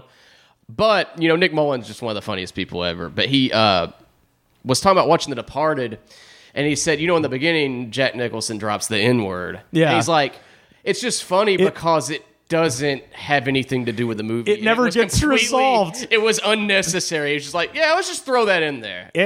And that also happens in The Shining. The Shining also. It's just like, that just, willy-nilly just thrown in there. Well, although in The Shining you can make an argument that when they use it, it's in the context of like Dick Halloran is coming to save the family at the hotel. Yeah. And that's the reference that is dropped down is like, oh, there is a N-word, coming to disturb what we have here and stuff like that. Which if you read The Shining as the way I think Kubrick intends it, which is like a microcosm of like, American, sort of genocide or whatever coming back to fucking haunt you, because they mention up front, they're like, oh, this, and it's another horror stereotype now, but at the time was, I think, had never done before. They're like, oh, we built this hotel on top of an Indian burial ground. And Stephen King has that a lot too in his stuff. Sure, like a lot of Indian burial grounds. Yeah, but if you think about it, America is built on an Indian burial ground. It's very direct one-to-one correlation as far as symbolism goes. And so they're saying that like the Overlook is, if we're supposed to understand this in context, is like the symbol of America, right? So the ghosts, having their big ball and their sort of, symbols of decadence that are ultimately dead on the inside. Like these people don't exist. It never existed. Yeah. Kind of a thing. And the whole thing is like all time is happening at once. When he says that, it's like, oh, this inward is coming to, interrupt what we have here. It's a lot. I mean, it's the civil rights movement, right? It's like, if you take the symbolism of the hotel representing America, then it's saying like, oh, this impurity, this is coming here. I feel like I'm not teen again hearing this, because like I've never heard this theory either. Like, have you ever watched the documentary, the Room 237? I haven't. Yeah, it's not on Netflix anymore. That sucks, man. Because I used to watch that because The Shining wasn't on there. I was like, well, I'll just watch this because it's just clips from the film. But they kind of get into a lot of the symbolism, and there's a lot of tortured symbolism. Truthfully, like a lot of it is a little bit of a stretch, particularly in that movie where the people are like, oh no, the whole point of that movie is it's basically just talking to, I think, 4 different Kubrick scholars or mega fans, whatever you want to call them, who all have these theories. And one of them is that The Shining is Stanley Kubrick confessing to faking the moon landing for the government. Yeah. And the proof of this is that Danny is wearing a shirt that says NASA, like his sweater has the rocket on it and says NASA. And they have this whole thing about like, Danny represents like the lie of going to the moon and all this stuff. Wow. But I need to see this. But it's insane. But that's the selling point for me, that they can go into that. But I believe that kind of the most believable interpretation of this movie is the first one they explore, which is that the Overlook is supposed to be a symbol for America. It's built on top of an Indian burial ground, which is why, the elevator opens up and it's just an ocean of blood, because that was what was necessary to create the hotel. That's what was necessary to create the country, was the spilling of an ocean of blood. And it's kind of coming back to like haunt them or whatever. Obviously the bartender Lloyd is supposed to be, obviously in the film is depicted as like a Luciferian, like a devil sort of symbol or whatever. He's even got the big ass red lapel, so he's even got kind of the his shirt sort of looks like the head of Satan almost, because he's got these extremely large lapels. But they kind of say that like, oh no, he's the Lloyd, the bartender, he's not Satan, he's white ambition, he's white supremacy of just this, we cannot be deviated in our conquest of this place. We're going to hold this down forever, no matter what. And then when he says, the other guy, I think it's the bellhop, says that to Jack Nicholson, is like, oh, this N-word is coming to, interrupt what we have here. That's totally just the being like, oh, now this person wants rights. You're going to ruin our party. Right, exactly. This is just for us. This isn't for outsiders. That's interesting. I have not heard any of these theories. Oh yeah, that's what the thing is supposed to be. There needs to be a Kubrick documentary. I think they're actually making one about Eyes Wide Shut, which is there's a lot of interesting. Oh, a lot of crazy shit there. Yeah. The one that intrigues me the most is the one about the Kubrick was trying to kind of expose the Satanism cult kind of in Hollywood. Right. And I hope that's what it's about. But, there's that theory. There's the one where he's trying to wear down Tom Cruise and make him lose his fucking mind, which worked. Yeah. It single-handedly, I'm pretty sure, ruined his marriage. Yeah. Yep. But it took me a while to come around on that movie for a while, but I love Eyes Wide Shut. Yeah. But I'd like to see the uncut version of that, because apparently it dived into a lot more of that conspiracy theory that it's about like Hollywood Satanism. Yeah, sure. That shit intrigues me. That, like the Hollywood pedophile ring, all that is very interesting to me. Because the pedophile ring is kind of, some of it's, not proven, but there's like a lot of stuff where, lower on the totem pole producers have been caught on tape. Admitting that stuff. I'm curious to hear what Corey Feldman has been holding back. Oh my God. He apparently thinks Charlie Sheen is a big part of it, which, I mean, who wouldn't believe that? Yeah. No, with that, have you seen Tickled? No, that's that documentary about... Motherfucker. Okay, so there we have a sister podcast called What Did You Learn?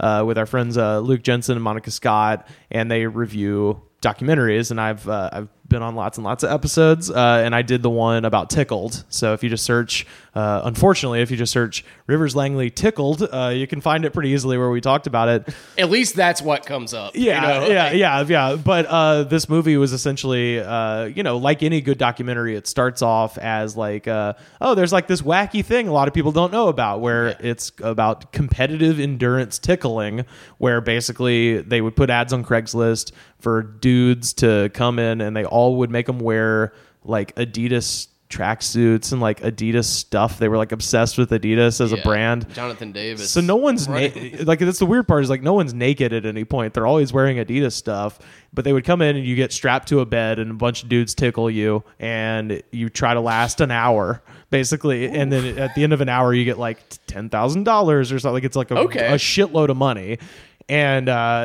And then the documentary like starts off with like, isn't this weird? Yeah. And then they kind of veer into like, who's paying for this? Yeah. And then there's this hard fucking turn of just like, oh, Pizzagate's real. Like, oh yeah.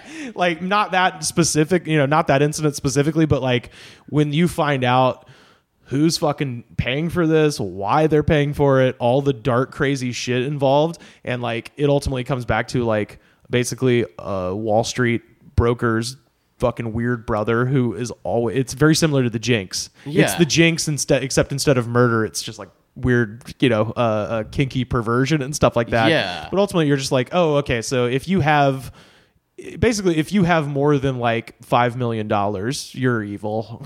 Yeah. Is this on Netflix still? No, it's on HBO. It's an HBO, so it should be on HBO Go. Dude, HBO. Okay, if you have HBO now, there's so many good documentaries. Yeah, on there. yeah. I mean, Capturing the Freedmans is on there finally. You've seen that? I have. Yeah. Did Monica and Luke do an episode? We haven't done that one. That would be a really good. We've got if you drop this episode right now this week, the one that's coming out, we did a crossover next week, so it's Goods from the Woods and What Did You Learn About, and this is truly Joe Rain's Appreciation Week. We did the Jesco White trilogy. Oh, yes. So we did Dancing Outlaw 2, Jesco Goes to Hollywood, and The Wild Wonderful Whites of West Virginia. And I haven't seen 2. I haven't seen... 2's weird. 2's real weird. The Dancing Outlaw one's my favorite person. The Dancing Outlaw one is good. I didn't realize how insane the editing is on there, because we showed it to Monica, and she was like, honestly, I wish I'd watched Wild Wonderful Whites first, because they do such a better job of explaining what the fuck is going on. Yeah. Whereas the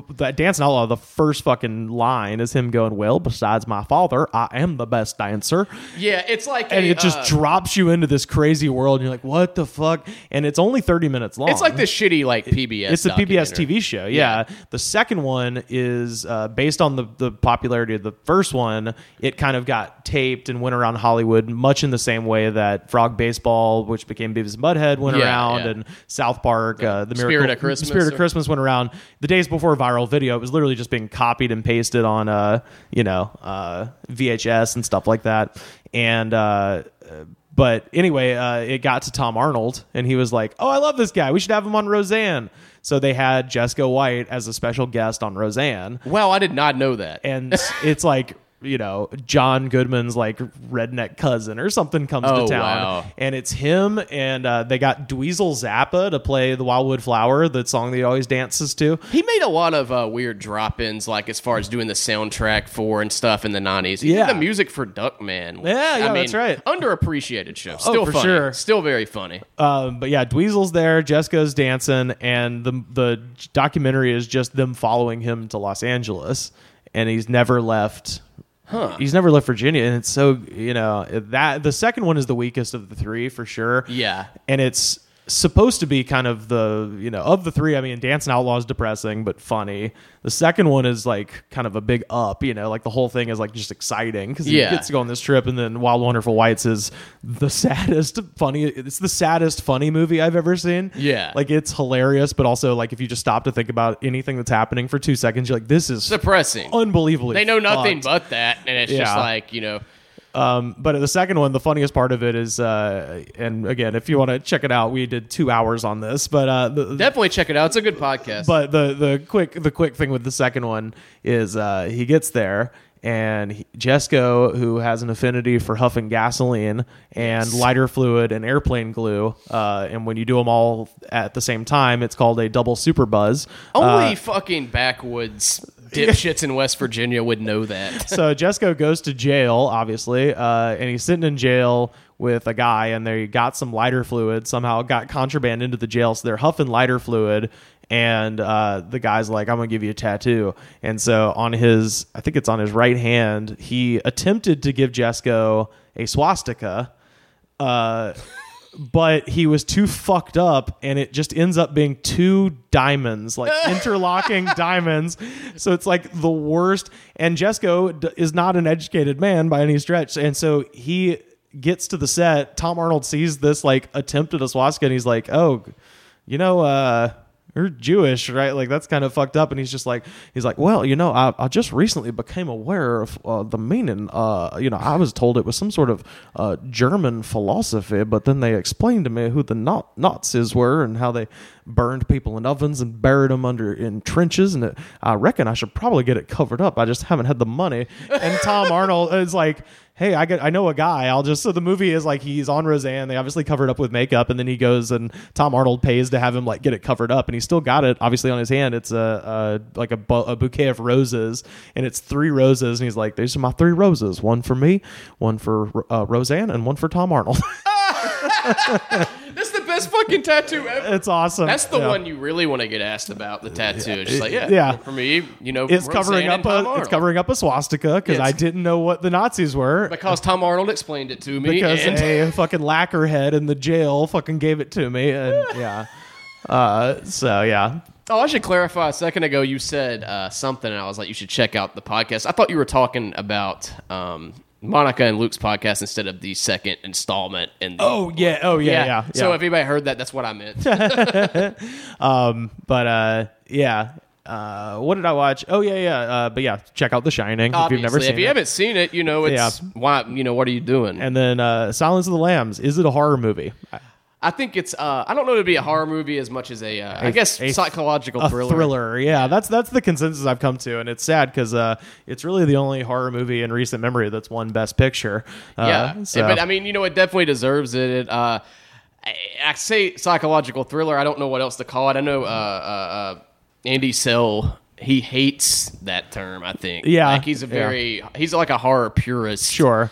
But I mean, I don't really know what else you'd call it. The thing I like about it is that the horror aspects of it are few and far between. So it really leads you in. And so when you do see something like, when he's in the cage in the library and he fucking has the cop all done up as like an angel and shit. It's really jarring. Oh, it's great. So great. God damn. Yeah, that's another one very similar to The Shining and Departed, all the movies we mentioned. If I see it and it's on HBO, it's always on like either Hulu or Netflix or HBO.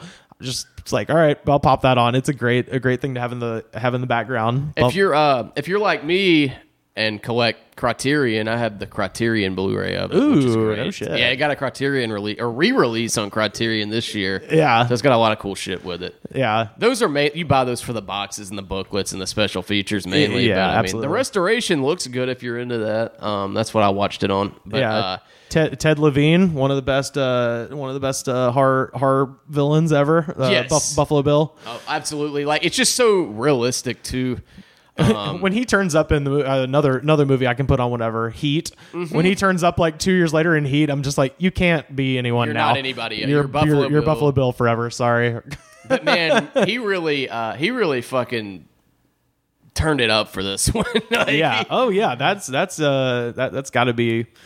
It's definitely that's an all-timer. Definitely his. Yeah, I think that's definitely his all-time performance. That's what he's known for forever, for sure. But it's just so realistic. Like this is a movie. Like even still, like when you watch it, certain things will like give you like just an unsettling feeling. Yeah. Like especially when you first see his like dungeon and like just when the camera's kind of just going through his house and that weird. I don't even know what fucking music that is. It's some weird song. It sounds like it's on loop or something.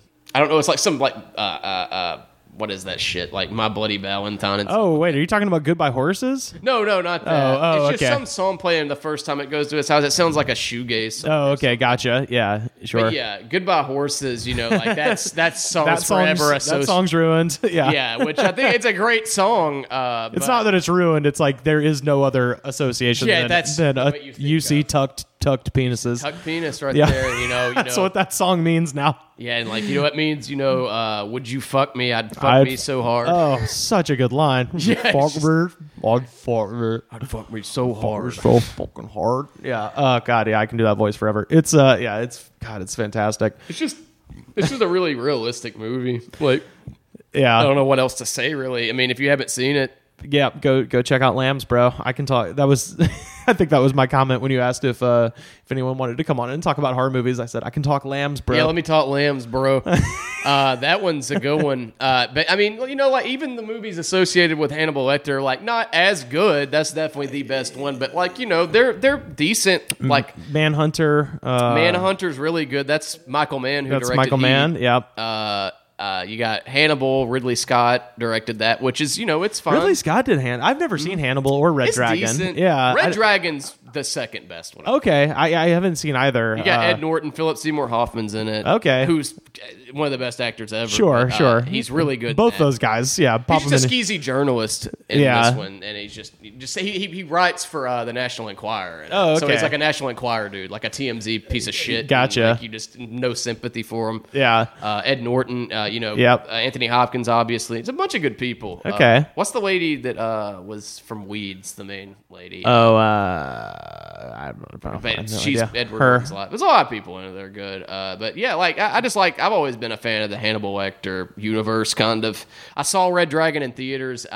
Pretty sure like the creepiest theater going experience ever. I was like probably like 12 when that came out, 12 or 13. And it was me and my friend. And we had to get my mom to buy the ticket, then we would go in, the way you used to have to do it when you were underage. Yeah. And just some creepy ass dude in the far corner the whole time making noises the whole time. Oh, during geez. Red Dragon. Fucking terrifying. Like, it was like a ride almost.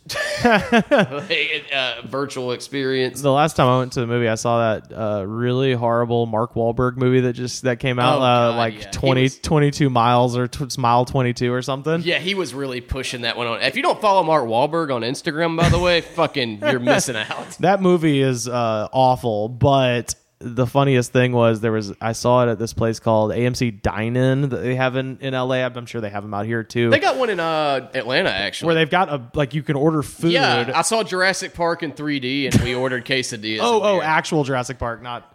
Oh yeah, no, not Fallen Kingdom. No, like they did a re-release recently. And, I was in Atlanta to see Bill Burr actually. Oh, okay. And, I'll say recently, like 5 or 6 years ago. Yeah, it was 2013. Yeah, went to see 20th. Bill Burr, and they did the re-release, and we went to the old dine-in AMC. It was in Buckhead. But I was there watching this movie about 2 weeks ago, and there was a man in there. It was just me and one other person. Ugh. Neither of us had anyone with us. It was just me and one other person. And the one other guy fell asleep and was snoring so fucking loud. And I'm on the other side of the goddamn. There's no one there to knock him awake. He doesn't have a wife. He doesn't have anyone with him. She's like, what the fuck do I do? Yeah, I need to see this fucking Wahlberg movie. Actually, I saw Black Klansman, and I don't know. Oh, is that what was playing when that was going on? Well, no, I saw the Mark Wahlberg movie when that guy fell asleep, but then I saw Black Klansman, and I don't know what this means. So socially. There were two couples sitting on either side of me, and they were both white men with their African-American girlfriends. Yeah. And so I was like, oh, okay, some woke white guys. Yeah. They both fell asleep. They both, their girlfriends kept having to wake them up. And I was like, what does this mean? Just not Spike Lee fans. What the fuck does this say about what we got going on in society right now? I don't know. Also, that I haven't seen Black Klansman yet. Sucks because it was one of the ones I wanted to see. It's good. I liked it. I canceled Movie Pass, so since that happened, I'm on the AMC. I'm on the Sub Club now. So is it worth it? Fuck yeah, it's worth it, dude. Because you get IMAX. It comes with the IMAX upgrade free. And me and Luke Jensen, comedian Luke Jensen, we went and saw Predator, The Predator. Oh, I heard it was awful. Oh, I loved it. I like Shane Black. I was upset to hear so many bad things. Well, no, I saw it in IMAX. It's one of those movies. If you didn't see it in IMAX, then no need to watch them. And again, I shamelessly love if a movie is, and this is we can tie this in a bow right here. The problem with See No Evil is that it's stupid, but it's boring. Yeah. Stupid and fun, I'm all for it. But yeah, if Shane Black, if he's going to do anything, if it's a shitty movie, he's at least going to make it fun. It was, I was never, there was plenty of times where I was like, this is stupid. Mm-hmm. That was a stupid line. That was corny, whatever. I never felt bored. Yeah. That's kind of like the Friday the 13th movies. Yeah. Very fucking stupid, but fun. They're fun. Yeah. So I'll say that about The Predator. Everybody who was shitting on it, I'm like, you guys maybe I'm just, there's a very good chance that I'm a dummy who's easily entertained, because I'm amazed just that any movie ever gets made anyway, because movies are so hard to get made. But then when you see something it was kind of classic. It was a hard R. Classic, late 80s, early 90s, lots of decapitations, lots of blood, just that's what classically violent. It's a Predator movie. The first Predator is not great.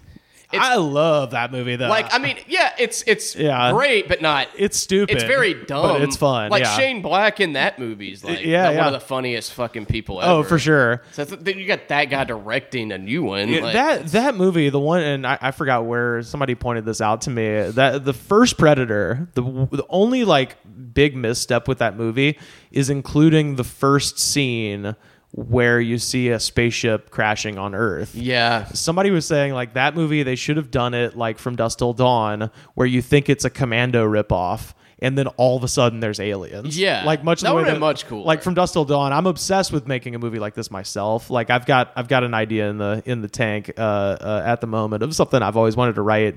But I love the thing with, like, From Dusk Till Dawn, where it's an amazing bank heist movie for 2/3 of it, and then suddenly there's vampires. And you're like, what?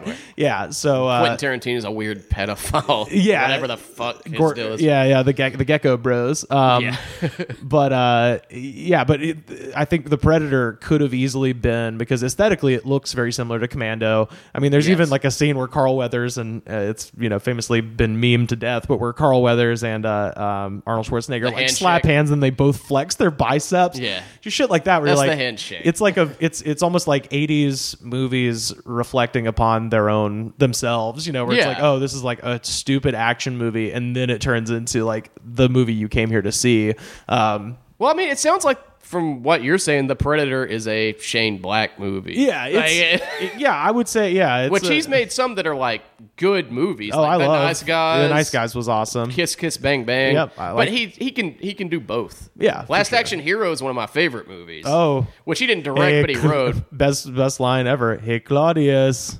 Not to be. Yes, dude, the Hamlet fucking that action version of Hamlet. Hey, what does he say? Hey, Claudius, you killed my father. Yeah, he's like not a good idea or something. Not a good idea. To be or not to be, and he shoots him not to be. No, this one he's just like he's got the cigar. He's like, to be or not to be, not to be, and there's an explosion in his back. Fuck me, it's and it so blows funny. The castle up.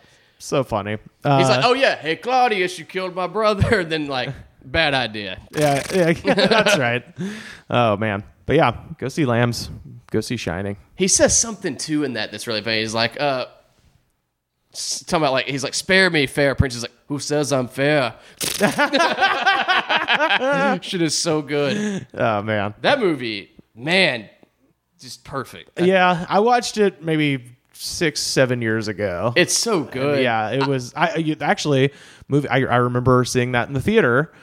It's the only time I think in my entire life I've ever been the only person in a movie theater. Really? It was me and my cousins Duncan and Kenneth, and we were probably, when did that movie come out? Like 93? 93. So we would have been 6, 7, something like that. And we're sitting there, and there ain't nobody in there. So we just start playing like hide and seek and tag and shit. We're just running around. It was the funnest thing, but I didn't pay any attention to the movie. I was just having a good time running around the theater. And like, so good. And then, when I was in college, we busted it out and watched it one time. We used to have Man Day, which was football and then bad movies all day. And it was funny because there was, we set it up front. We're like, yeah, this is Man Day. Everyone's welcome to come, but you might not have a good time. And then we ended up, a lot of, had a lot of girlfriends and female friends hanging out at Man Day. So it was everybody. I don't want it to seem like we were being sexist. It was like, oh yeah, sure. It was more just like, you probably won't enjoy this. Like, well, you went to Auburn. Auburn's the way other side of what Alabama is. Yeah, sure. As far as shit like that. Yeah. I was like, yeah, it's more liberal. Yeah, it's like, all right, the ladies will come for the football, but you don't necessarily want to stay for the 7th time we've watched Commando and you probably and Die Hard, but it was always a good time. But yeah, one more thing about Last Action Hero is one of my favorite parts of that movie too is the villain. It's when they actually are in the real world and they're at the premiere of Jack Slater 4. Oh yeah. And he's just like, they think it's the actor dressed up, but it's really the villain. He's just like, so what what are your plans for tonight? He's like, I don't know, I thought I might kill somebody. And just walks away. Like, ooh, spooky. But yeah, man, that was that's this episode. We got a good one in the can, I think, for this one. What do you? Yeah, man. But yeah, that was fun. Thank you. Thanks for doing it, man. Do you want to plug your Twitter one more time? Oh yeah. One more time. If you've somehow made it this far, you can find me on Twitter and Instagram at Rivers Langley. You can check out my podcast. It's called The Goods from the Woods. If you want an episode to go listen to, suggest Truckin' with Nick Thomas or Fall Brawl 93 with Nick Thomas. We might actually think about doing this because I believe Mr. Goodnight's going to be down in the South around Christmas time. We actually have gotten a couple of people on Twitter being like, "Hey, when are you going to do another bad pay-per-view?" So we might have to I might have to borrow your setup here for an episode. Yeah, coming absolutely, up. man. We'll have you back on soon. But you can check out The Goods from the Woods. You can also check, if you're a wrestling fan, you can check out the Brian Kendrick's Wrestling Pro Wrestling. Brian Kendrick is the former cruiserweight champion and mad genius, and he has a insane independent wrestling league. And it's funny because he's signed exclusively with WWE, so he can't appear on screen in his own league. But he's like the Vince McMahon, except he's not. I mean, he's good insane. You know, he seems like a cool ass dude because I've seen some of what he does over there. It's so crazy. Brian Kendrick is he's a bad guy on TV, but is one of the sweetest people I've ever met. He seems like he is. He's got a good thing going. He's the most positive dude. I've literally never heard him turn down an idea. Like, people will come to him and they're just like, all right, I've got, like, for instance, this was the most recent one I heard and I loved it. This guy, Royce Isaacs, who's a local wrestler down in Southern California. He wrestles in WPW as Mr. Burbank. And we, of course, come live from Burbank, so he's meant to be like the town hero and stuff like that. Yeah. And so Royce Isaacs came up with this idea and I heard him pitch it to Brian, where he's like, all right, I got this idea. It's his name's Tap Out Tony. And he comes to the ring and he's like, he looks like Taz. Like, he's got like a towel around his neck, fight shorts, the 8-ounce gloves. Like, It looks like his gimmick is that he's going to be an MMA fighter. And then he gets to the ring and then he points up and a spotlight hits him and he holds out his right hand and someone hands him a hat, and he holds out his left hand and someone hands him a cane, and then he starts tap dancing. And that's Tap Out Tony. And then I was just like, off to the side, I immediately said, I was like, and his finisher is the Razzmatazz Mission. And everybody started laughing, and Brian, because he is the most, like, you know, yes and positive dude, he's just like, fuck yeah. All right. I don't know when, but we're doing that. We're doing that. That's badass. He's like, we have too many characters, but we're going to kill some people off. We'll do that. It's good to know that WWE hasn't spoiled the guy. No. He's a great dude to work for. And the product is ridiculous. I always tell people it's a wrestling themed comedy show. Fuck really. Yeah, I mean, like, that's exactly something I would like. There's a lot of quality independent pro wrestling. We have guys like Tyler Bateman, who I know you know. You come up in conversations with Mr. Bateman a lot. Yeah, he's a good dude. He's a good dude. He always lightly shits on you, and it's awesome. Of course. The first time I ever met him, I was like, hey, we actually have a mutual friend. He's like, oh yeah. I was like, yeah, my buddy Nick Thomas. He's like, oh, you know Nick? I was like, yeah, we've been friends for a while. He's like, oh, I'm so sorry. But that dude, I'm calling it right now, is going to be huge. Yeah, he's already he's over as fuck. He's over. He's had several NXT tryouts. He's been working for New Japan. He's a guy that he's going places. Sky's the limit. He's got a unique look. He looks like Bill the Butcher. He's got like a curly Q mustache, these very long gangly arms, and kind of like fights in like a turn of the century pugilism style, sort of like the vaudevillains, but not stupid. Like, he's actually scary. Enjoy it. Yeah. And he's just very he's a very funny guy. But subdued, very chill. Like he's chill. He's chill funny. And also, I saw him and Ty Matthews.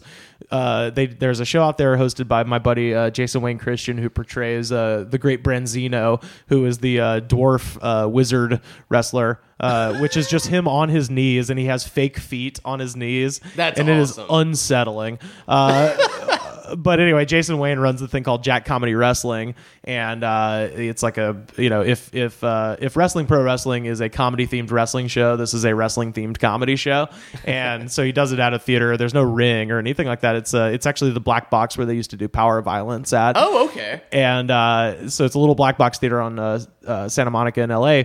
And he had Bateman and Ty Matthews do a 5-minute wrist lock where they are just explaining what wrestling is as they're fighting in the it's one of those things, like, if Tyler Bateman becomes as big as he should be, yes, it's going to be some shit I can like sit on a porch and tell my grandkids is like, I saw that fucking guy do the funniest comedy bit, funnier than 99% of comedians, where him and another wrestler have each other in a wrist lock, and he's just like, okay, so if I pull your wrist down, it's going to hurt more, right? And he just like pulls his wrist. He's like, ah! And he's like, yeah, that's his exact brand of humor, so I would say, fucking too. funny. Yeah, he's just a solid dude. I definitely see him, if he keeps like doing these NXT tryouts, he will be in NXT. Yeah, well, he's working for New Japan at the moment, and we've really. We saw him at the Pyramid. Yeah, he's not. He's part of their. He's a young boy. He's one of their like ring people. Like when you first break into New Japan, they make you set up the rings, do all that shit. But he's in their system. He'll have a match within 6 months probably out there. He's great. We've got guys like him, guys like Hobo, aka Robert Baines, who wrestles for Championship Wrestling from Hollywood. He's there all the time. Big Nasty Eric Watts, who is also a sweet man who looks like a fucking horrifying monster. A lot of those in the wrestling business. Man, it's it's funny because I've dipped my toe into both worlds, wrestling and comedy. No, it's great. It's like there are a lot of similarities, but the difference is like I have yet to meet a wrestler who's just a straight up douchebag. Like they're all the most like kind of humble people. They're like it's a custom in wrestling when you arrive, you have to walk around the locker room, shake hands with everybody, stuff like that. And it's just like I've yet to encounter any real like negativity there. I'm sure it exists, but not that I've seen. So anyway, all that is to say, every month, me and my co-host of The Goods from the Woods, Pat Riley, do commentary for Wrestling Pro Wrestling, and that's twitch.tv/Wrestling Pro Wrestling, youtube.com/Wrestling Pro Wrestling, and all that good stuff. And if you're ever in Burbank, come see us. The next event is on the 25th of October, and it is called Creepy Crawlers and Beefy Brawlers. And it is our Brian Kendrick is obsessed with like early to mid 90s WCW. So we've done a lot of like kind of like fun shit. Fun like tributes to, and so this is our like Halloween Havoc essentially. Oh, fuck yeah, man. And at some point, the big plan for Kendrick, I don't even know if I'm supposed to say this, but I don't care. It's going to be, we were trying to think of like a way to do a Hell in a Cell. And we can't afford a cell because that's crazy. So we're going to do Heck on a Deck. And it's just going to be a bunch of lawn chairs and like just that's gonna be fucking plastic tables and umbrellas and just like shit that's on a deck. And fuck yeah. Heck on a Deck. So we do a lot of dumb stuff. Check us out. It's like comedy and that goes hand in hand. The last thing I'll mention, the last show, current WWE women's champion Becky Lynch was there. Really? So you can actually see her if you look at our most recent show, and that show was called Out of the Fire and Into the Frying Pan, you can see Becky Lynch on the left-hand side of hard cam. You can't miss her. She's got the bright red hair. Yeah. Losing her fucking mind. Fuck yeah, and man. She was, got a big crush on her. She was loving it. And the thing that sucks, I didn't notice that she was in the crowd. I only heard this later because there was a woman sitting 2 seats over from her that looked exactly like comedian Lisa Best. Yeah. Who Lisa Best is an amazing comedian. She's one of my favorites to watch, but I was like, I didn't know Lisa was a wrestling fan. And I kept staring at her. And then at the end of the show, I walked up to her. I was like, hey, how are you? And she was just kind of, and then I realized that's not her. So I failed to mention the bright red hair of Becky Lynch. So I got to go back and watch it, and she is losing her mind. She loved it. So she showed up. It was Becky Lynch, Katie Burchill, former WWE superstar, and also Nigel McGuinness. Fuck yeah, man! All showed up to Kendrick's show. So I was really proud of that, and everybody loved it. And so, but yeah, I do announcing for that. So check out it's like a dream job for you and Pat. Like it's great. Well, especially because Pat is such a deep fan and knows all of those moves. This is like and I would say I'm a deep fan too, but I'm not. I don't know anything about actual fighting, and I know probably 50% of what Pat knows as far as moves go. So it's like Pat can be there, and he's the play-by-play, and I just get to be an asshole, and it's so fun. That's awesome. Yeah, so check that out. Well, yeah, thanks for doing this, man. I'll have to have you back on. Thank you for having me. I have one question. Yeah, what's that? Okay, so table for one. Is it table for one, comma, dumb boy, or is it table for one dumb boy? Just one dumb boy. Okay, got it. All right. You've answered my punctuation question. I hope I answered a lot of y'all's questions. Tune in next week. Bye.